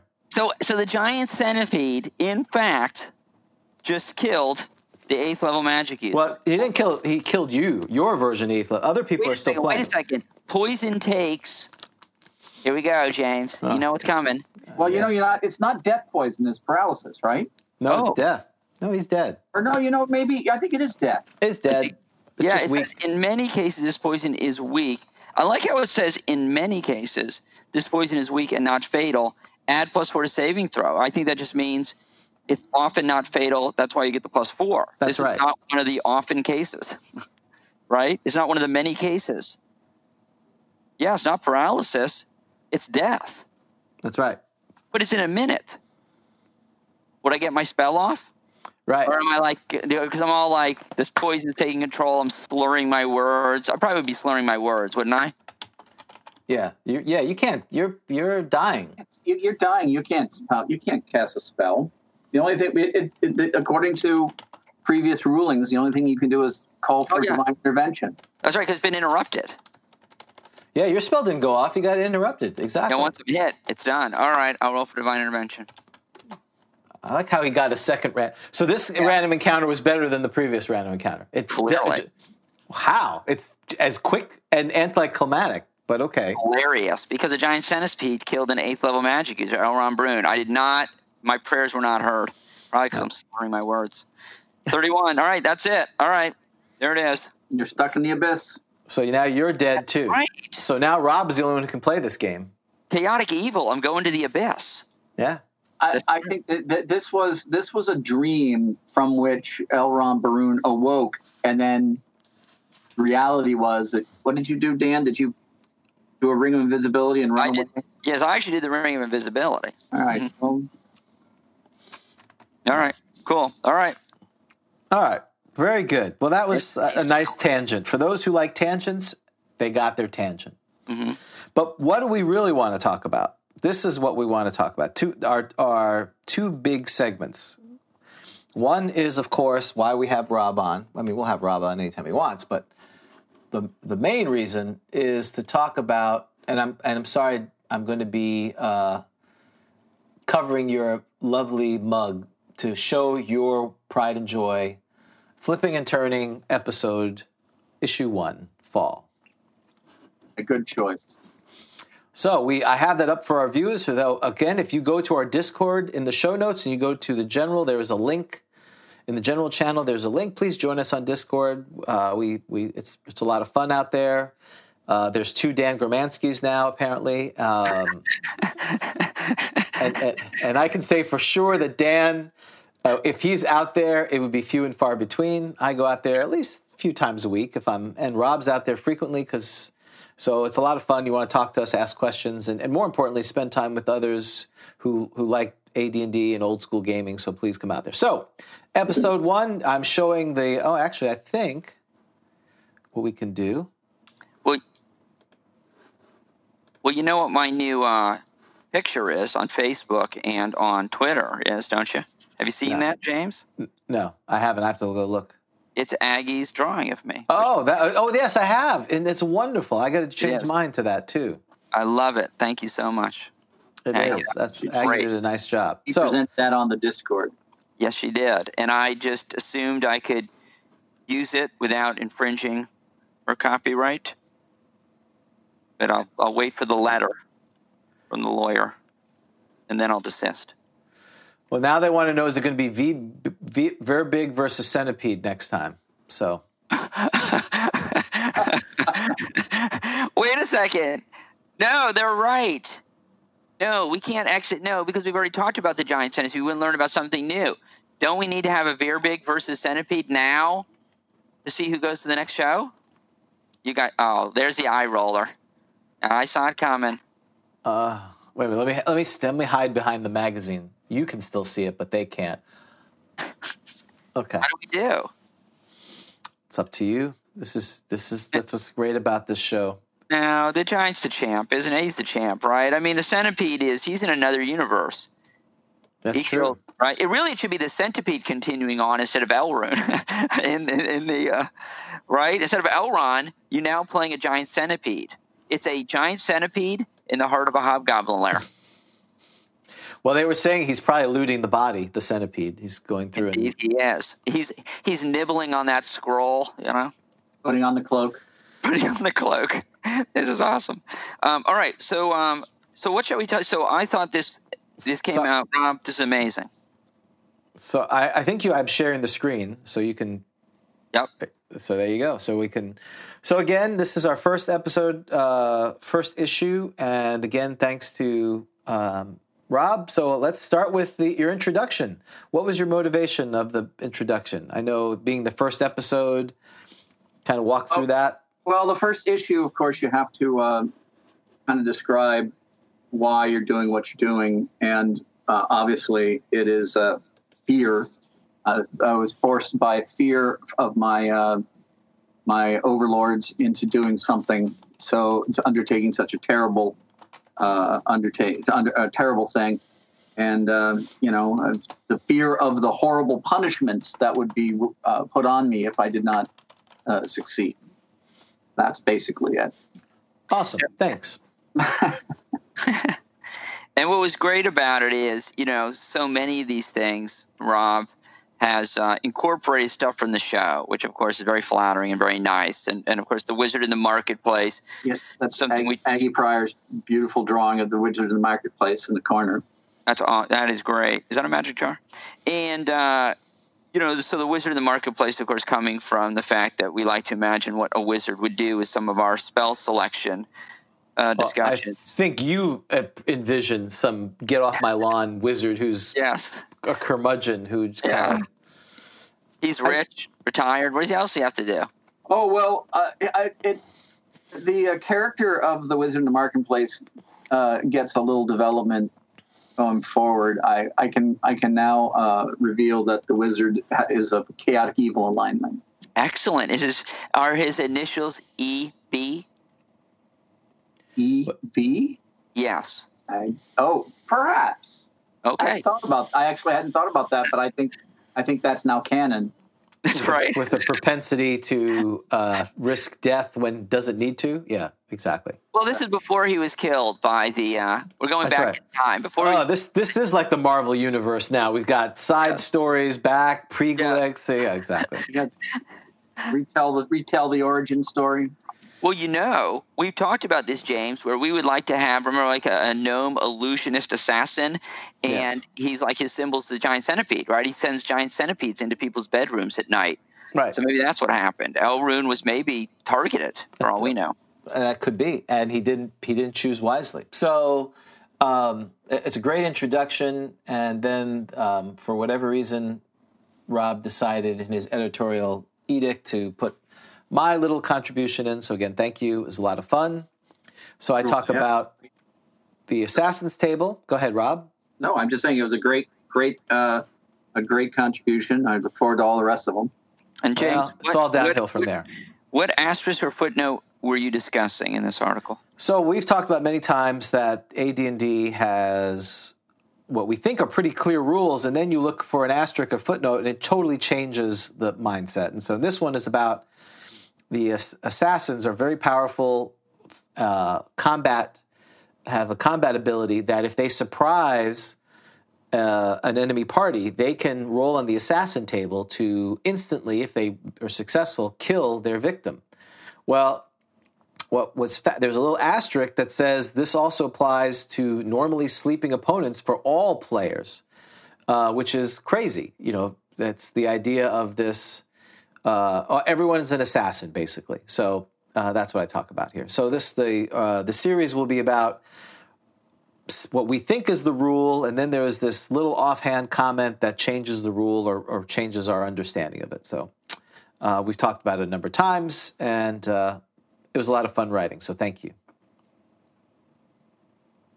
Right, and then we've got to write. So I don't know if you're scrolling. I can't see it, but oh, you can't see it? I'm sorry. That's okay. Terrible Monsters, right? Terrible Monsters is next. Yeah. So, Rob, I assume you encourage people to send in their terrible monsters. Absolutely. The first one, and the first terrible monster that was entered was by a friend of the show, Rick Dorso. And yes, please send in your ideas for terrible monsters, and perhaps you'll see them in upcoming issues. And Rob, is any monster too terrible for inclusion? Oh, absolutely not. The more terrible, the better. Perfect. Right. And this one was pretty terrible, wasn't it?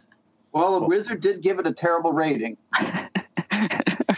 Elrune's rating. And then, of course, obviously, the most highly anticipated article, of course, Parenthetical Evil. And I think, so this is my column, the point being talking about a monster which is neutral paren evil. And somebody had asked why that title instead of neutral evil. And I think, Rob, actually, I thought you had come up with the idea of the title of Parenthetical Evil. Oh, actually, you said Parenthetical Evil early on when discussing it. So it's really just a quote. As many of these things in this book are. Well, great. Well, I like the title, so I don't remember using that phrase, but I do like the title. And so I chose the giant rat, because I like giant rats, and trying to make a plea that giant rats are not just simply used in a very boring way, but that you think about the way giant rats would behave in your dungeon, and to play them more accurately as we would think a giant rat would actually behave, not just simply as a boring encounter. And then I love this. So Rob, is it fair to say that ask the gibbering mouth or that's a thing too. Is it gibbering or gibbering? Gibbering, I would think. I'm sure it is. Is it giblets or giblets? Giblets. Got it. So the gibbering mouther is this the flipping and turning equivalent of sage advice? I would say that it's more or more authoritative than sage advice. The gibbering mouthers rulings, as it says in the title, are final and binding on all games in the Dog Empire. So it's more equivalent to the polyhedrons. What was it? Dispel confusion, I guess. Correct. I mean, this is it. I mean, this is the highest. There is no appeal. Though, of course, you could bring an appeal before the gibbering mouther, but it won't be successful unless the gibbering mouther rules in your favor. There's not even an appeal to the emperors? Well, that would be in the charter, which we have to go over again. Actually, Rob asked us for the charter we worked on. So yes, I did review that charter. It was quite an interesting foundational document. Yeah, so we'll have to work on that again. Meaning it was 2 emails. Okay, so this is very interesting. So you have questions. Which, again, look at the one in the second column in the middle. This is why the dice don't lie. Mm-hmm. Rob picked 6th level. We rolled stone to flesh. It's right here in the magazine. Yes, the hungry. That's right. And he answered it. And what did he say? Does he say yes? Yes, he agrees that it's perfectly edible. Got it. So yes. There's also the first question, of course, the inaugural question of the Gibbering Mouser is concerning the status of gnomes within the game. Yeah, I think, and it's he kind of walks a fine line there, doesn't he? Yeah, he's political. Yeah, clearly the Gibbering Mouser knows who the emperors are. Yeah, the Gibbering Mouser knows who feeds his gibbering mouth. Don't bite the hand that feeds the gibbering mouth is, I think, his slogan. And then next, I got to tell you. So then, the new NPC class, the Link Boy, probably my all-time favorite NPC class, even above the Anti-Paladin, is the Link Boy. And I can tell you, Rob, don't get angry with me, but I'm going to give him a little bit. You got to let people know there's more coming. There might be another NPC class in issue 2. So if you liked the Link Boy, there's more to come. And I think the Link Boy is a lot of fun. And if you didn't like the Link Boy, the next one's much, much better. Right. Or much, much worse, depending upon, you're either going to love it or hate it. Yeah, that's true.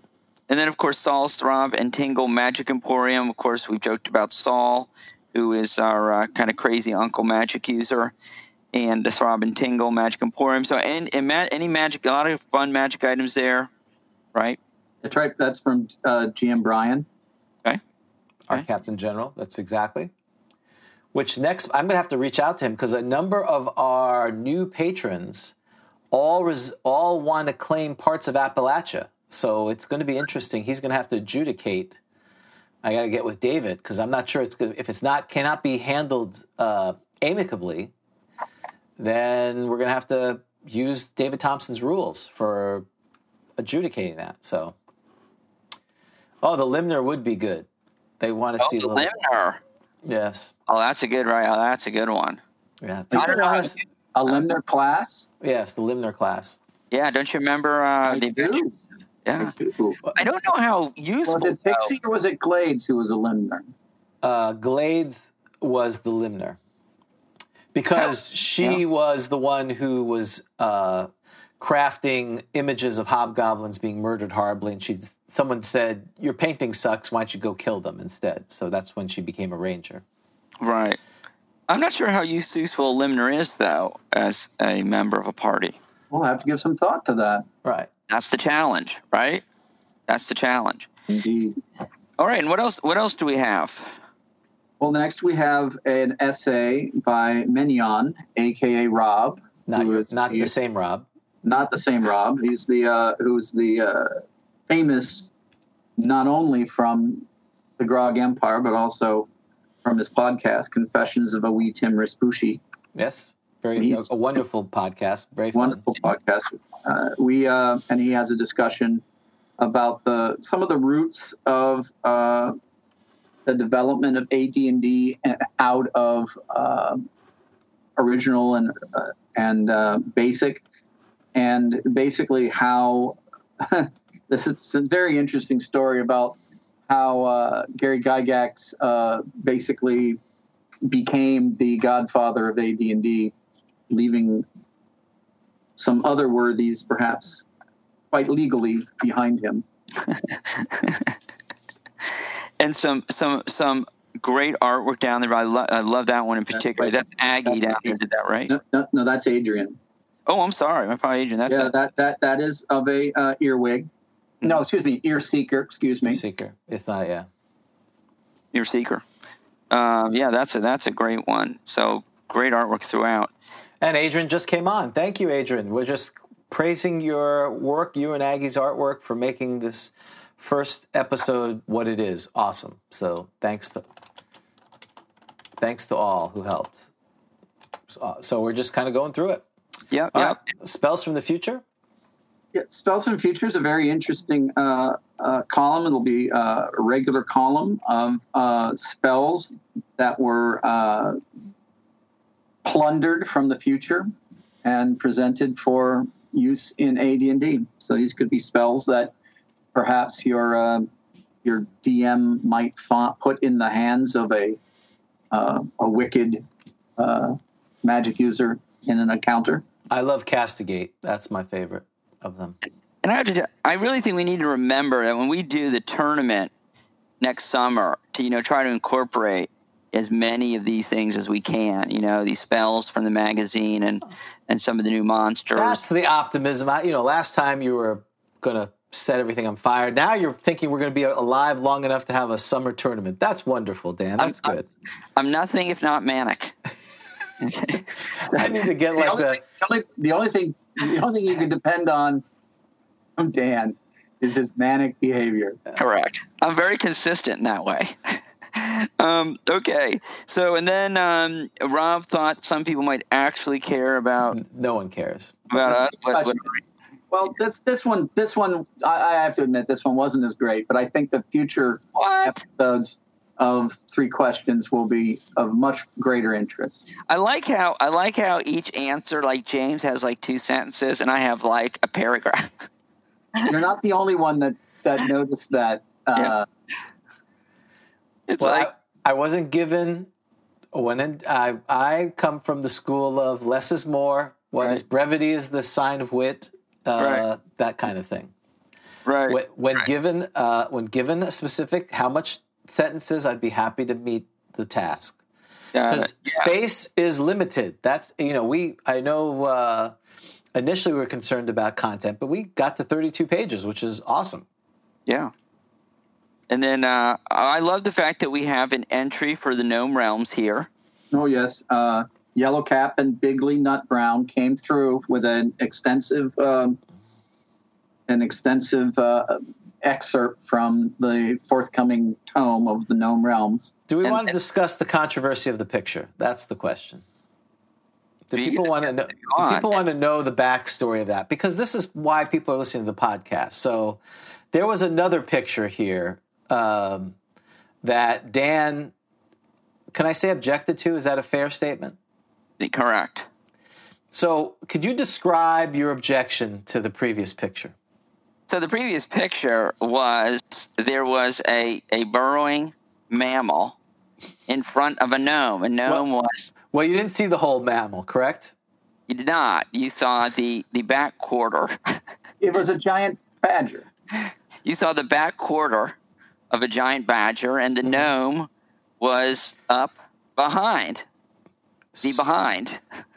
He was up the behind, or just behind the badger? He was obscured somewhat by the badger. It was unclear what was going on. It was suggestive. I think it was very clear that the badger or the creature and the gnome were looking forward, and the caption was what? 2 buddies hanging out or something. It was a gnome and his giant badger buddy faced the world together. Mm-hmm. Okay, and there was, I was concerned. Look, we've got younger listeners and sure readers. Of this, and so I was just trying to protect, I was just trying to show how much gnomes and their burrowing mammals get very close in the course of their adventuring together. They have deep affection for each other. Sure, it's not just transactional. When they talk the language of love. Well, needless to say, after 45 minutes at least of discussion, you can figure out what the result was, because here we have Nibbles with Gnome Companion. See, and it's funny because it's Nibbles with Gnome Companion, not Gnome with... Well, it was funny until you pointed it out. Then it's not as funny. Right. The joke dies in the telling. And not nearly as funny as the illustration, I guess, that didn't get included. Well, the illustration itself is, of course, but one bit of the article. Yes, let's not let the illustration obscure the article itself. I will say we should have a separate, like the orange version of Silver Princess. We should have that reserve version that we bury somewhere. You should take one to the dump. Take it to the dump. Oh no, that's the one we sign and hide. We're going to sign and hide one. Yes. We could have, maybe we could have printed that first one, and you could but it would be like you go to your local gaming store, and it would be behind the counter in like the brown bag or something. Or and they get it home, and they're like, "This is terrible. Why was this such a big deal?" I just honestly think some at the game. I want to take this to our local game shop and just like have it under glass and like $100. Just to see if someone will be like, "Yeah, it must be worth $100." Yeah, well, the important thing about this article is that it finally gives rules for how a gnome can attract and utilize burrowing mammals in an adventure. Attract and use. I like that. Right. Not right. That's exactly. See, now I think the listeners can pretty well understand why I won this debate with the picture at this point. No, I think it was because the image was using the gnome from the monster manuals. That was the argument. And part of the giant badger monster manual picture. Right. And it was just, I don't know. I didn't think it was, I mean, you construed that, but that's kind of like seeing Jesus in a toast kind of thing. I didn't see it. It's just toast that had burnt markings. Hey, that's what I do. I look for problems. Okay. Dan did bring his wife to view it, and she saw it immediately. So that was the end of that conversation. Yeah. I said, bring the wives in, ask them. They'll decide. But no, this is, and please, credit where credit is due. This was written, so I appreciate Bigley Nut Brown getting credit too, because it's the Gnome Realms, but this, of course, was written by Yellow Cap. Bigley Nut Brown loves this article. It would be in his top 5 favorite D&D articles of all time, but it, of course, was written by Yellow Cap. So I want to make sure that Yellow Cap gets the credit that he deserves. Is he like a rapper or something? Yellow Cap? He's a lovable gnome. What are you talking about? Sounds like a gangster rapper. Bigley Nut Brown is a lovable gnome illusionist thief, and Yellow Cap Rob is a gnome what? Oddly enough, he's also an illusionist thief. How? What was this? He's not. What are the odds? He's not a link gnome. Okay. And then you've been very nice. You've put here all the episodes. And people need to understand that when they see the list of episodes, that what it talks about, the discussion will probably be only like 40 minutes of a 5-hour show, right? Right. So if you want to episode 24, I want to learn about gnomes, you're going to have to advance to 3 hours in probably. Somewhat Lloyd, I think, who's the same person. Yeah, Lloyd has been gracious enough to be going through as he is listening to him and putting timestamps in it. So that is awesome. There's nothing more flattering that when you do a Grog Talk episode and the first question up on YouTube is, can you please give us a timestamp for the interview? Basically suggesting, let me fast forward past that nonsense. I'm going to try, while you're doing that, I'm going to try to pull up the picture for our listeners so they can see the inappropriate picture if I still have it, which I should. Right. But well, I think that I'd love to see a link to Lloyd's timestamps. Well, he puts them in the comments in each episode. He's been doing that. Great idea. So you got humanoids ranked. That, Rob, I don't know that I'm giving anything away, am I, by saying that you were the author of this? Because I think if there's complaints, they need to be... you just direct it to the editor. Right, it's like the top 10. There's always people don't like the top 10. Yeah, here's my objection. Goblins are too low. Goblins should be number 1. Why don't you ask him? Did you ask him for the criteria? How he ranked them? What are the criteria? Well, he talks about it. Well, sorta. Not really. It's not entirely understood. That's what he says. Did you read the article? I did read the article. Yeah. Well, he doesn't say what's bad about them. He seems all to be good. That's right. About goblins? Yeah, I mean, yeah. Well, they're not as good as gnolls, flins, or orcs. I mean, isn't that obvious? They're number 4. Flins? Flins? With the best. The Fiend Folio. What the heck is a flind? Well, flins are awesome. They are the best of the humanoids, except for orcs. I mean, the rank. You can quibble about the ranking at the lower numbers, but there's no doubt that orcs are at the top. Well, okay, I can agree with that. I don't know. I would put goblins as number 2, and kobolds are too low too. But okay. But that was a lot of fun. So yeah, to do rankings. So I look forward. I hope to see more of those from you because everyone loves lists. Because then you get to debate like we're doing right now. And we got an adventure, right? Right. Yes. So DM Brian put a, and also with artwork from Adrian Sanchez.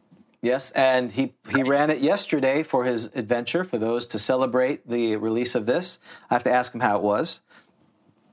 So, And I thought it was tonight. I thought it was last night, but you could be right. I'm mistaken. Let me see. I'm going to check because.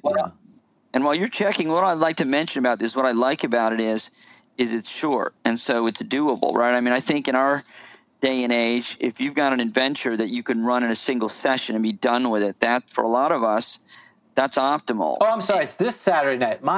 Rob is 100% correct. If you want to play 6 to 10, this module, don't look at it. Don't stare at it. Just look at it, 6 to 10. So I'm going to zip through it quickly.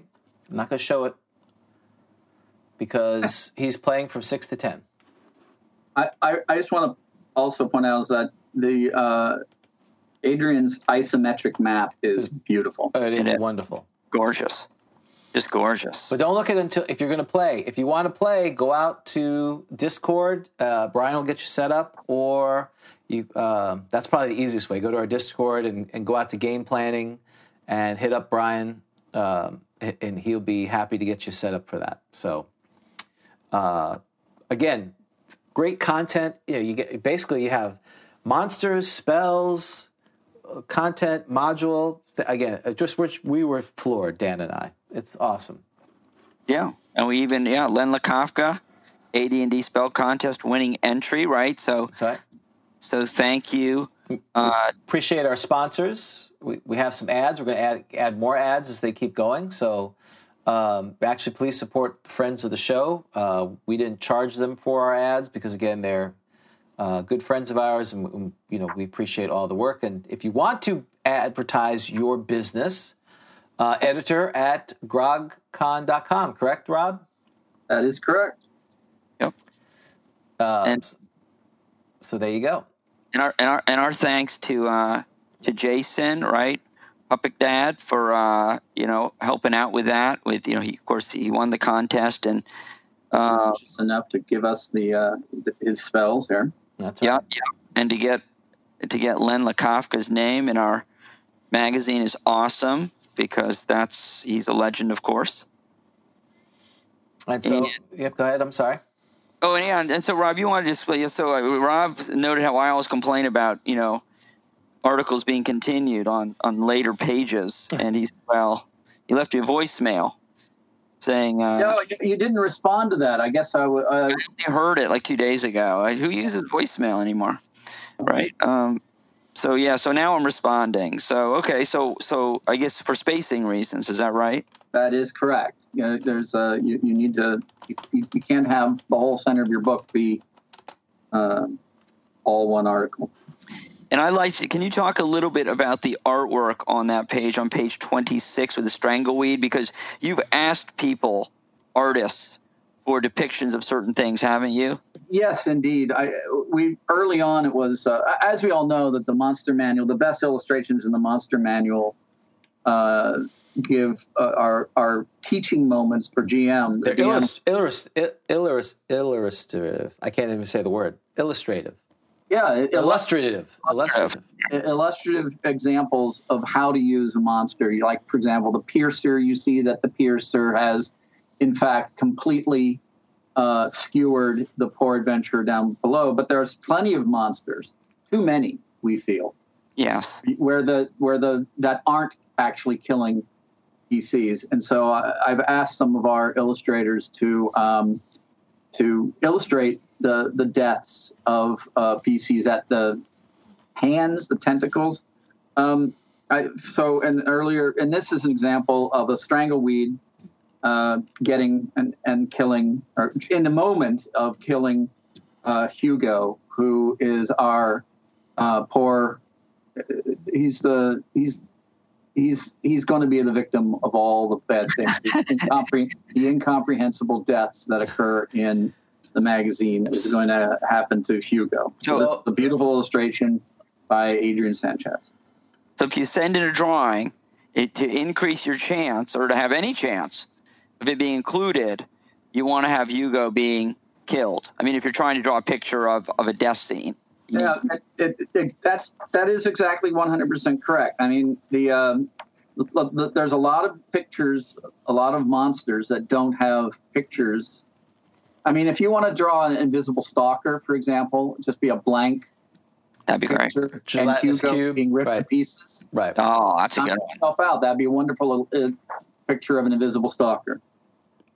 I can see it. It's like an SPCA commercial.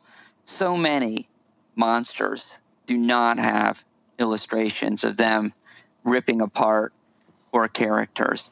Right. You can help by, right? So it's kind of like that. Well, the fact is that I guarantee you that when a DM is leafing through the monster manual and he goes, "Ooh, look at that! Look at how that! Yes, look at that cool monster! Yes. That's privilege. That's monster privilege. And you get a bump in your dungeon.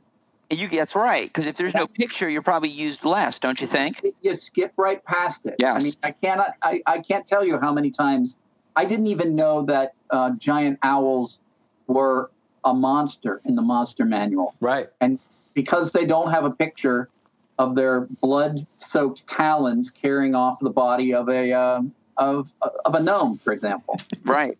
Right. So some of the folks are saying that they want to know if Hugo's coming back for issue 2. So it sounds like he is. He's going to be murdered some other way. Some of the comment was it looks like he's about to be murdered, but he's not actually being murdered. So some folks want it to be more graphic. It's not, they want to see the actual strangling. The actual strangling. I think that the artist here has captured that tense moment, right, when Hugo realizes he's missed surprise, right, and we've all been there, realizing that the monster gets 1 to 4 free attacks on you flat-footed. So that's what was depicted. Right? Elron Baroon just sort of had that feeling just today. Yeah, right. Precisely. So all right. Well, Rob, anything else about the magazine? Anything else you want to say about the next issue? Just as far as the issue is concerned, it's a timing which is as we are accepting submissions even as we speak. I would at editor@grogcon.com. You can find the email at the Discord. And you can reach out to us on Discord. Most of the people that you are in this book, all the fine contributors, show up there a lot if you have questions. For the purposes of trying to keep this stuff, keep the Discord a little, clean. And also, if you have something you want to write about and let it be a surprise to the rest of the Empire, just go ahead and send me an email, and we'll talk about it. I look forward to everybody's help in putting together issue 2, which is hopefully will be even bigger and better. Well, apparently, Lloyd was saying that there was a Kickstarter Jeff D did for illustrations for all the deities who didn't have illustrations. Maybe that's one we could do, a Kickstarter, get our artists some well-deserved credit and money, some kind of illustrative guide to using monsters or something where it's just all illustrations of them in the act of murdering. That to me would be amazing. That would be great. So that's something we. So Dan, you work on the articles of incorporation and get working on that. Got it. I will do. And Jay, so I know it says the Grog Talk Adventure is coming 2021. So maybe you could talk a little bit about that. Yes, that's right. So people have said you should put fake ads in. Well, it's not really a fake ad. It's we've got a couple of things lined up for 2021. I'm messing with you. No, well, I think Well, I think people want to see Pixie and Glade, so I think we're going to have to do some adventure series with Pixie and Glade. So stay tuned for that. That is what we're hoping to do, whether it's in a module format or a choose your own adventure format. That's something I definitely like the idea of doing some kind of choose your own adventure, so you can stop complaining to poor Kelly who you don't like his answers. You can put 12 pages of answers for each one. We could do that, right? Right. Yeah, that's right. He'll say, yes.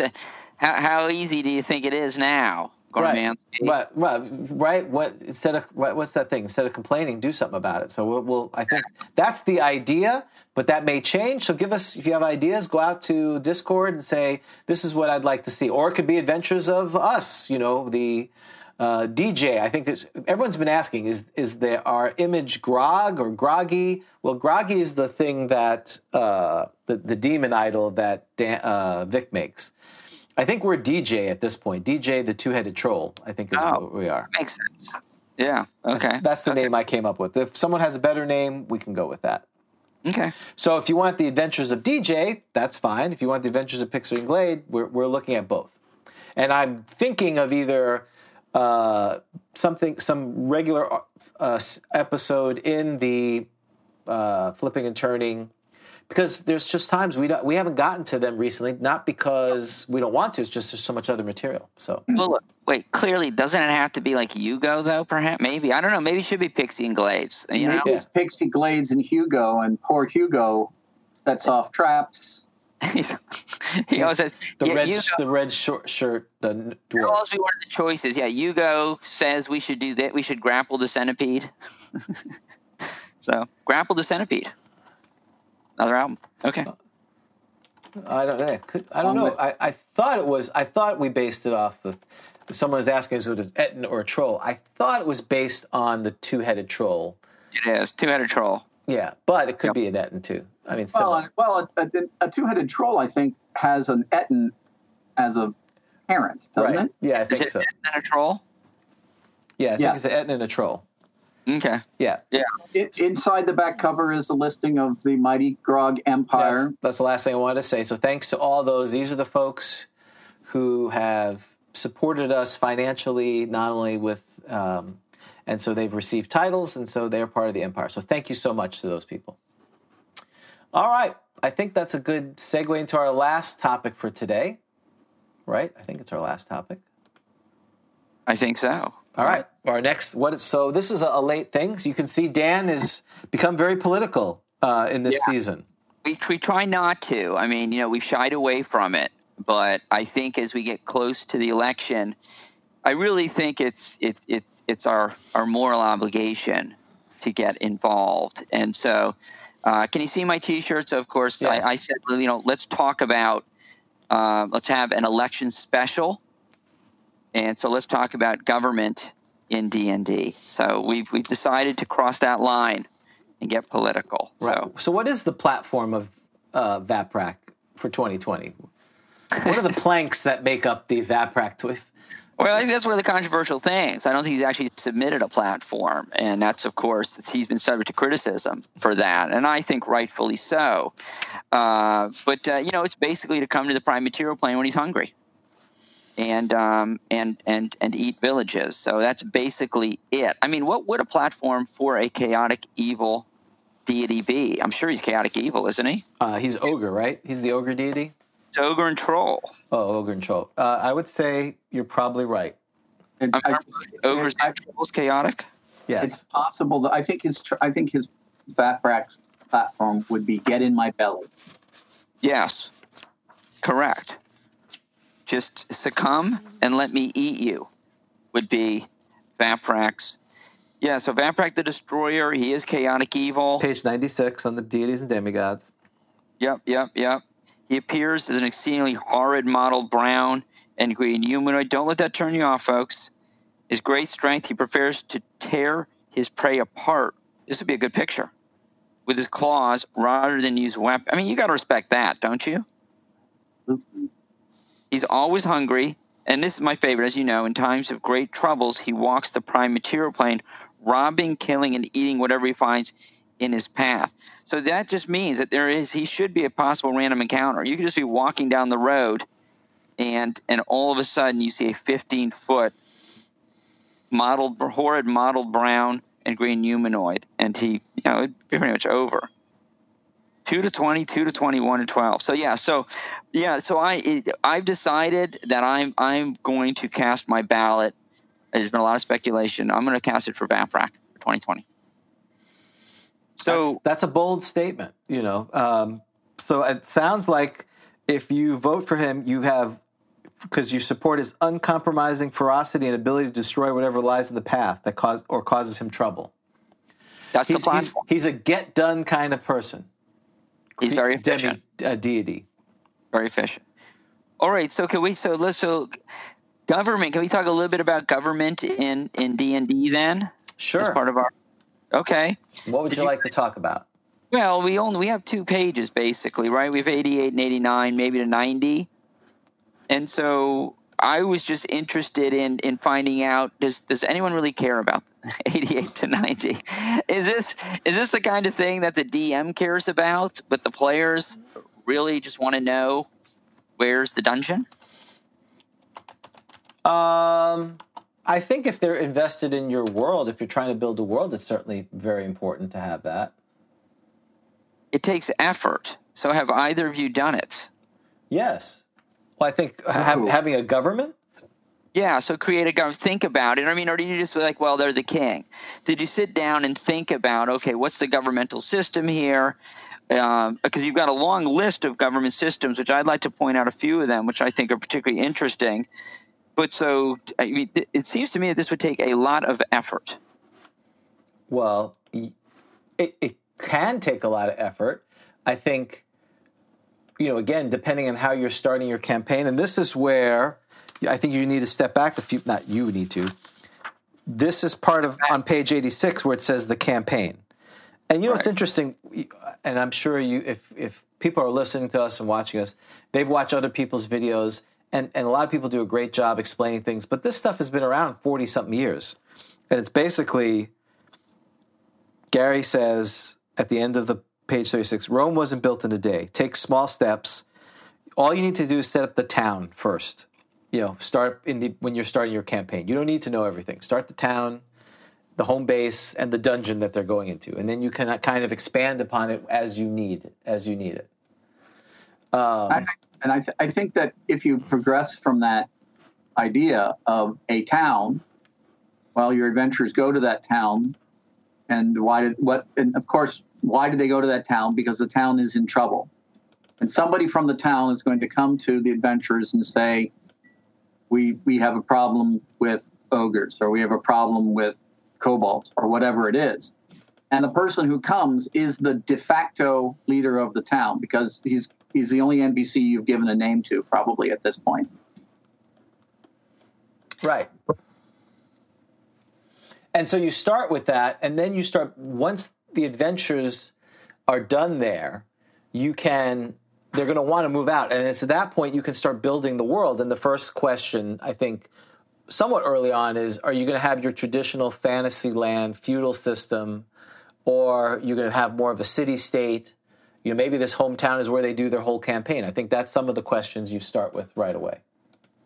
Well, and I thought what was interesting is when you're deciding on a governmental structure, number one, and it's not really mentioned by Gary, but are we talking about human-centric and human-dominated government systems? So the dwarves, to know what the dwarves do, to know what the gnomes do, to know what the elves do, you really shouldn't be going here. I mean, don't dwarves, elves, gnomes, don't those races pretty much already have as canon a fairly established structures? I mean, we know that gnomes, they have clans.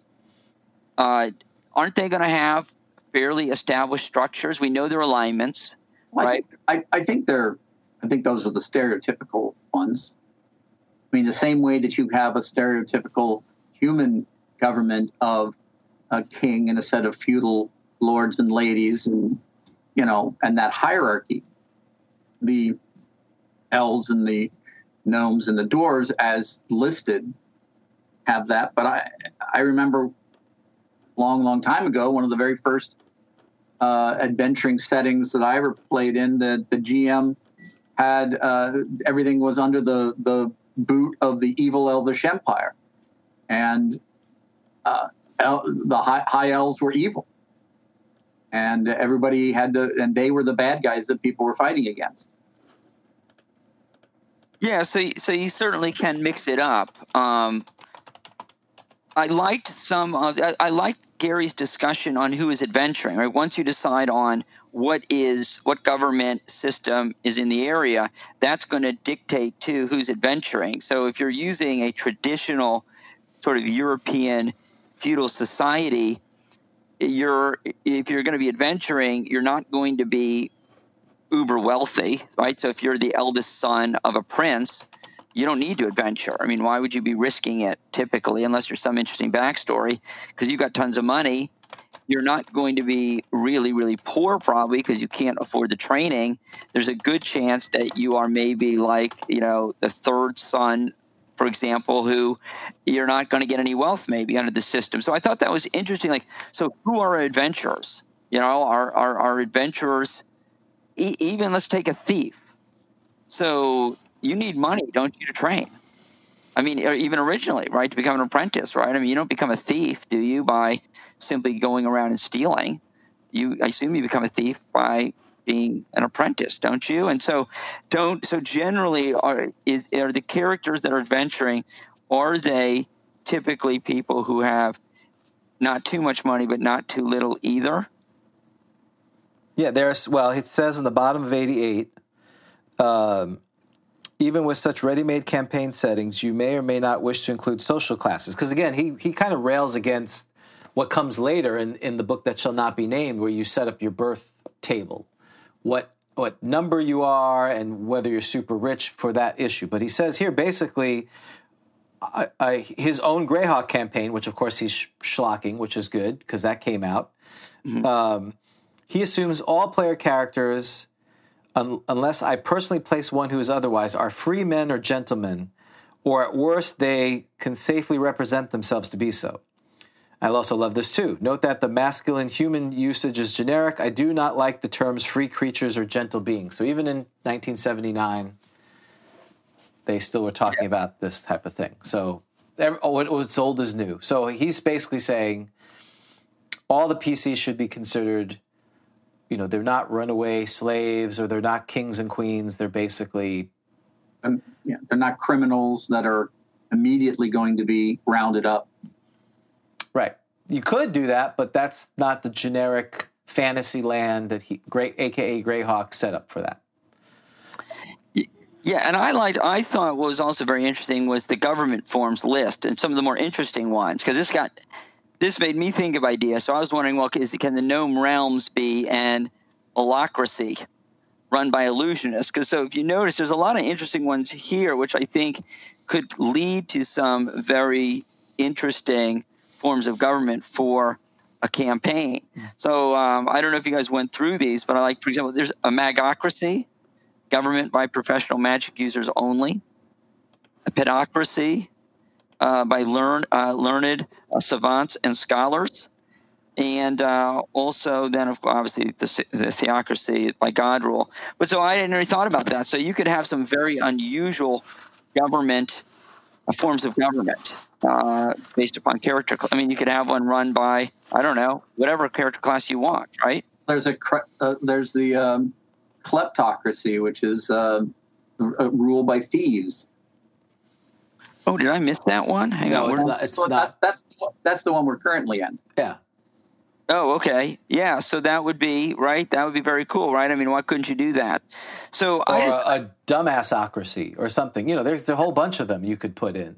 But he quotes here in Dragon 25 at page 88, which I've put up on the screen for our listeners, where he basically recounts what he puts in the DMG and says, oh, the DMG's finished.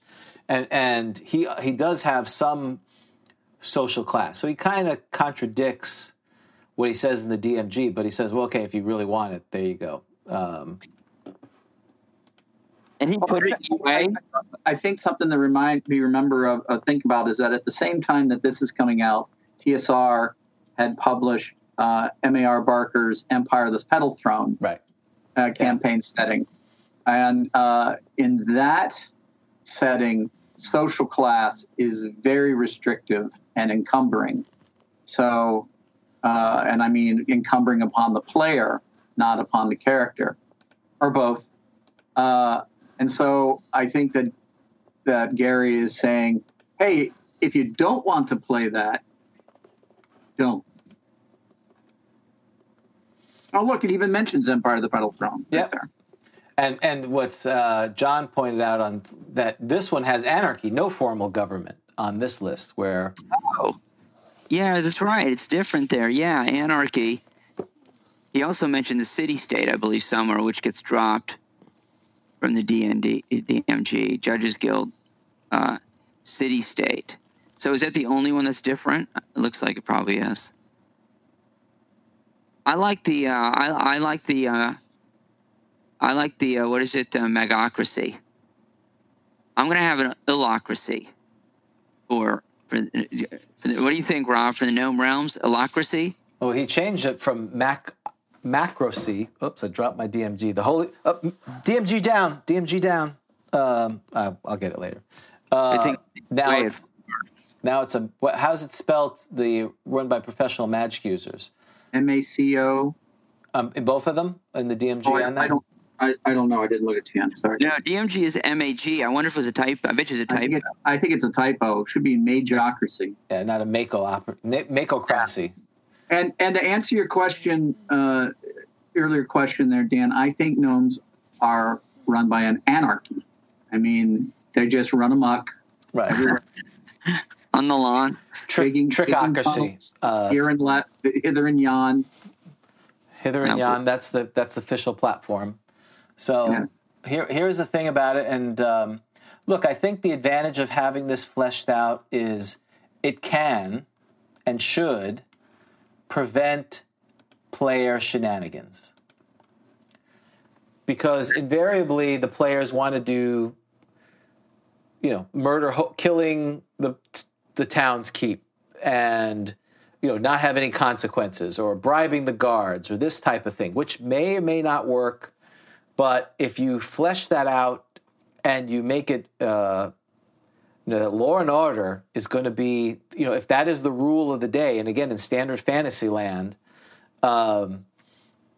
especially if you're modeling it over medieval feudal Europe, the adventurers pop into a small town, they're going to be treated suspiciously. They're not going to be open. This is not like today where tourism is something to be seen. They're going to be seen with suspect. And, if there's any trouble in the town, they're going to blame the strangers who got there. So I think those are some of the things you could use to either start an adventure, keep your players, because, of course, they want to have the video game experience. They pop into town, they trade their loot in. If they show up from the dungeon in this small town with 10,000 gold pieces, there should be some issues, and that's kind of bleeds into the rest of the DMG, the economics. I think players don't like this because it just feels like the DM constantly trying to screw them. So that's the downside to it. If you take it to the logical step. Yeah, I mean, my sense is that players don't care tremendously about this, perhaps, unless and until they reach really high level and they want to now be a lord or a duke or whatever, right? Or have territory, and then of course it becomes relevant. But before that, I think I agree. I think they don't. It would just be used as a constraint, I guess, of sorts to get them into trouble. That is, there a city watch? Are there guards? Are they going to be held accountable for acting in a lawless manner? So, well, again, I think going what both you guys saying, both high level characters, it also has to do with long running campaigns. That if you have played for a long time, your characters go from zeros to heroes, and they are going to become more influential in the communities that they exist in. And dropping in with 10,000 gold pieces is certainly going to be a economic hit if your GM wants to run a game like that. But it's more likely to end up in the pocket of some noble is going to say, hey, this handful of adventurers may be helpful against my enemies. I'm going to see how useful they are in my machinations against the crown. And if the GM wants to play that kind of a game and the players go along with it, it can be a lot of fun. Yeah, I think it comes down to, Dan, there is definitely, and again, the way he starts this part with the campaign is he really puts the onus on the DM that, in order to ascend, he kind of bifurcates. You can play a board game. What makes Dungeons and Dragons great is this context of the campaign, that these series of adventures tie together. And, you and I, over the years, we'd love to do that, but there's a lot of work involved, and that's why things like Greyhawk and Forgotten Realms make a lot of sense, because then you don't have to fill in all those blanks. You can just start over. But, the town I set up for my last campaign, it was basically a syndicate of various guilds who would exploit all these adventurers coming to free the town. They didn't really care about freeing the town. They cared about all these adventurers coming with their fresh new armor, and they would be slaughtered, and they would take their money. They were basically a gold mining town, with the gold being the adventurers coming. And so there were people who were, some people legitimately wanted the town to be saved. Others were quite happy with the exploiting these new immigrants to come in here. So, you can use an analog of current society. I think it comes down to, does it support the things you're trying to deal with here? And are they going to buy into that world? Because if you have something super structured and they're just going to keep blowing it up, then eventually your players are going to get tired of it, and you're going to be, what is that? If you keep killing your characters, your players, you're eventually not going to have anyone to play with, in theory. Yeah. And it is, and just following, but it is a ton of work. I mean, it's just a couple pages, but wow, this would be a lot of work to create the government, identify everyone who's in charge, and people are going to different places. So yeah, I mean, I guess for me, I mean, you know me, and so for me, the only real interesting takeaway from all this is, number one, I did like the discussion of how player characters aren't going to be, think about your player character's background. Why are they adventuring? What's their motive? Where do they get the money to become because they're professionals. So where do they get the money to become a professional? And I also like this idea of some very unusual sort of government structures, because I'm going to roll a D20 just to see what government structure we have. Oh, it's a 19. I think that's last. Well, there it is. Look, a syndicracy by syndics. So like syndicates, government by a body of syndics, each representing some business interest. So that could be where the Thieves Guild isn't, right? So these are like syndicates, right? So that's very similar to what I had. That's what I had. The government was a council, very loose, but actually the guilds, the Thieves Guild and the Assassins Guild and the Merchants Guild, they were the ones who ran, and each had a different agenda, which sounds great on paper, but then here's the logistical problem. At least, especially now when you're playing online. Well, it's not actually. It's a little easier online. You've got a fighter. Okay, he's in the Fighters Guild. The thief is in the Thieves Guild. The assassin's in the Assassins Guild. You want to keep them each busy on their separate side quests, and you want to get that intrigue where eventually they're going to fight. But if your players don't want to do that, then that's a problem too. So, again, you really need the players who want to buy into that kind of role playing, or else it's just flavor for flavor's sake, which sometimes a lot of people don't like. Yeah, I think I've mentioned before when I was running the Pelennor campaign, and they were in the City League for the very first adventure. They start in the City League, and they're offered a tour where they can be told about the different areas of the City League. And this was my way to basically introduce the party to the different neighborhoods, what's there, and they were like, "No, we're good." They declined the tour. I'd done all this work to give the tour, read about all the different boroughs. So, and they'd be like, "Yeah, that's this," and I was ready to be the tour guide, and nah, we decline. I'm like, okay. So yeah, so That's the life of a DM. So Right. Right. So you spend all this time, and you're like, some care, and then some don't care. So if you don't have and it's hard when you have 50-50, because then you have folks who want to do it, and there's other folks, when are we fighting? When are we getting into the dungeon? I don't want to talk to, oh, yes, Right. I am the candle maker. My third cousin is the Burgermeister of this ward, and blah, shoot me in the head. Right. Right. But I have a very valuable quest. If you'll spend 2 minutes talking to me, you'll find out about. Oh, goodbye. That's Right. Wait, no, come back. I have a question for you. I have a quest for you.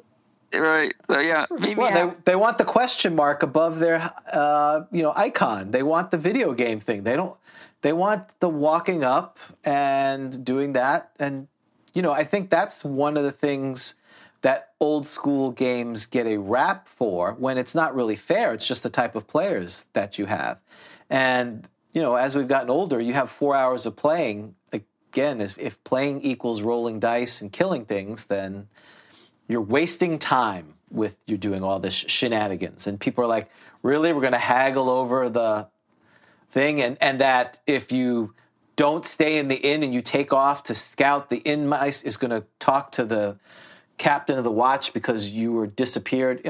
Again, makes sense, but people don't like it sometimes.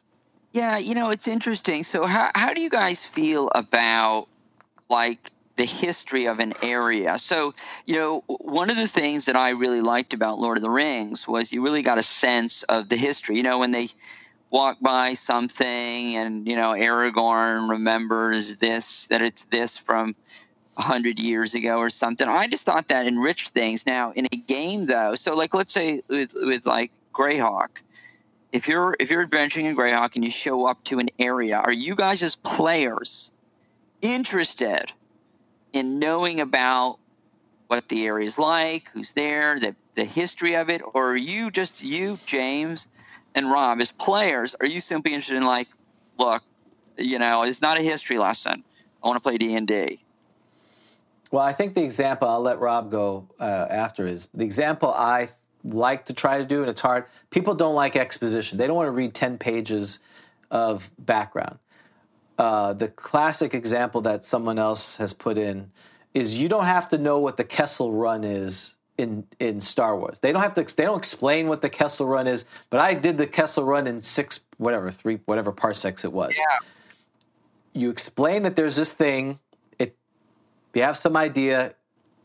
They don't have to understand it all to understand the context of it. And I think as DMs, the more we can try to introduce lore while the action is happening, it's better than in the year 337, King blah blah blah, and then you do the genealogy of that. No one cares about turning the page. Right.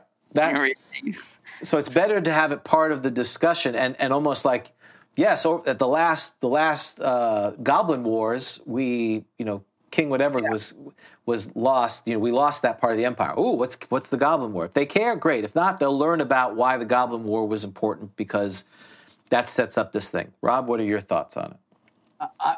Similar to yours, I think that, different DMs have different styles, and it depends upon how comfortable they are and your players have role playing. If your players don't want to role play, which is what you were talking about, James, of them being, this is all wasting time, where's the dungeon?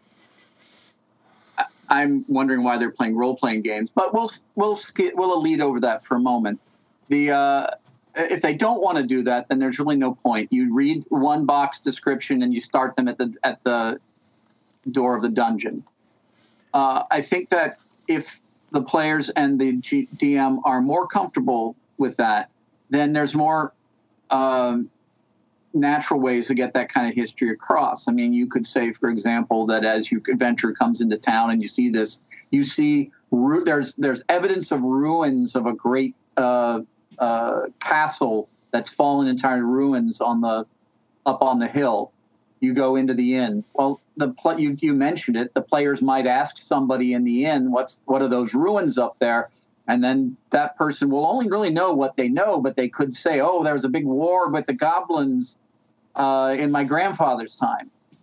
or a little bit, you can drop little bits. I don't think everybody you run into is a tour guide or but they know a little bit. I mean, and maybe they don't know much, but they probably know, and they look at you and say, well, that's always, the giant singing statue in the middle of town. Everybody knows what that's about. It's just, what are you, an idiot? It's a big statue that sings. Yeah. I mean, you can drop it in more naturally. But you do, I think, in a circumstance like that, everybody that they run into can be a source of information. It doesn't have to be all true, too. It should be what they understand. Absolutely. And I think those are all excellent points. I mean, I really like that idea of weaving it in to, you're not just reading 3 pages because now you're going to sleep, weaving it in to the story as the adventure takes place. And having characters drop it, and then of course, Rob, one of the issues then, of course, is if you do drop stuff in like that, the person says, "Oh, well, this is what the ruins are." They ask about the ruins because you mentioned the ruins. Then, of course, you might almost have to be prepared for a hex crawl, correct? Because the players may want to investigate. If you're going to mention the ruins, the players may want to look for the ruins, and that should be fair game if you're going to mention ruins. Oh, absolutely, it should be. If your players want to go in the opposite direction, you should be able to let them do that. I'm a believer in player agency as much as possible. So that's a risk, isn't it? So there's some tension there between if you add that flavor and that history, but you also have I'm running B2 today. You're running a risk. Because you may never get to B2. You got to be okay with that, I would think, right? Why would you not be okay with that? You're a arbiter. You're the referee at the table. The PCs are the players. If they want to, I mean, you clearly let them know that there were ruins. Right. If your players decide that they want to futz around down by the lake and go fishing, and you want to roll random encounters all day, that it's their time to spend. I know, but I was up to 2 a.m. Prepping, looking up every monster in B2 in the monster manual, knowing what they did, knowing if they have extra surprise, knowing what they're. So for everyone who's got every character who has an NPC who has a spell, I'm looking up the spells, bringing up the spells do. It's grueling. To me, it is. Yes, and so the couple of thoughts there. Back to Rob's thing of people don't want to role play. I think people don't want some players. They see the game as an avatar that they're moving a piece around. They play the same guy or gal over and over again. They call them different things, but they're literally them. They're basically playing them, and it's just a figure to play the game. And that's an acceptable way to play. They're just not as interested in growing their character because they're playing themselves, and they're and so that makes it a little more challenging because they're not trying to flesh out their character from a personality perspective. And I've seen that, and that's can be a challenge if you're trying to get role playing. But people just they see it as an avatar of themselves. With your thing, Dan, 2 things. Well, guess what? The keep magically becomes the keep on the Borderlands, the ruins. It's like you just take the dungeon, you move it over there. They don't know. We have to. The 2 things DMs, nothing is wasted. If you make a little cathedral dungeon, you reframe it and you call it the sewer dungeon. They're not going to know the difference. You just reskin the priest and he becomes the crazy witch doctor underneath the sewer. And the other part is, people don't like exposition, and don't show how smart you are by doing 3 pages of how you've tied this all together. Let them figure it out. And if they don't figure it out, that's okay too. That's part of it. That's the tension of, we went to the ruins and we played around with the ruins. Well, what did we miss in the keep? Well, you don't know because the keep, you go to the keep later and it's empty. You take what's in the keep and you move it to the swamp. I'm just making this stuff up on the fly. So I wouldn't feel it's wasted. The challenge is if it's so far off, Dan, you have to say, well, I'm not prepared to run that. I can throw some random stuff. But if you're not comfortable doing that, then you have to say, well, you have to go here. We're going to We're going to have to Reschedule. We're going to have to reschedule. Yeah. So that's a style of play. I've moved because I've become lazier and lazier. That's why I don't like running big adventures. I like doing, I have 5 rooms, five sessions set up for the next adventure. And then I have random tables for everything. I spend more time on understanding, like in the city I had, that this area is controlled by orcs and this area is controlled by gnolls and, this area. So if they decide, hey, we're going to go in this area because they stole from the merchant, I at least have some idea what's in there. I don't know it's 12 orcs. So, but yeah, if you're not as comfortable with it, then that can be a challenge. And I used to be that way. I just gave up because the players are going to do whatever they want. So I think that's a good. So with that, we've got some great comments up there on the thing. So again, we can keep this going on the Discord. But I think it's time for our suggestion, which my suggestion is very simple. Submit to Rob your articles for issue 2 of Flipping and Turning. That's why I did the easy one. So editor@grogcon.com or go on Discord. Say you want to contribute right into the is that how it works, Rob? Because the Grog Zine is restricted at this point, correct? It is currently restricted, but we can talk about that, about opening it up. But I think that one of the things that I'd like to do is try to keep some of our content a surprise. So publicly saying what you're writing might, right. I want to do a funny art. Oh, one thing. I want cartoons. If anybody wants to draw cartoons, please draw cartoons. Jokes. We need funny stuff. Because that the D&D is extremely serious business. So we need something that lightens, a little lightening in our lives. Absolutely. Okay, so Rob, since you're our guest, but not really, you're part of the team. How about a D10 to see how which Dan has already said a -1. I don't know why, but. All right. We're gonna. No, I didn't say mine. No, I don't think I said mine. I said I think it's a 1. Oh, okay. Sorry. It would have been a 0 if Rob wasn't here. Hey, 8. 8. See? Really? That's great. See, it's. I'm sure it would have been a 10, but I was here. No, I think it was a 1, and you brought it up to an 8. So. You think it was the forms of government discussion that boosted it? Yeah, that's right. Without a doubt. That's right. Very erudite. It's very erudite. That's right. We highbrow. Next on classic books or whatever. That's yeah, that's right. Well, you see these people, they read the DMG and they get like 1 billion more views than we do. Maybe we should just be reading from the books. In the beginning, page 1. Exactly. So very good. That's what they do, and people love it. All right. Well, Rob, thank you so much for again this first of hopefully many. We appreciate your efforts, and as a friend and someone we've played with, always great to see you. So we will see you all in 2 weeks for the Halloween. All right, we're going to have a show Halloween. Dan? We're having a show on Halloween. Absolutely. So we got to think about how to make it Halloween-y. That's right. Very Halloween-y. So last year we had Carlos on, or Dan, maybe Vic. Maybe one of them will run a Halloween-themed thing, or will run a Halloween thing. We got to come up with that. So for Grog Talk, I'm James. I'm Dan. And we will see you next time on Grog Talk. Take care. Thanks, Rob. This has been a Bushy Puppy production. All rights reserved.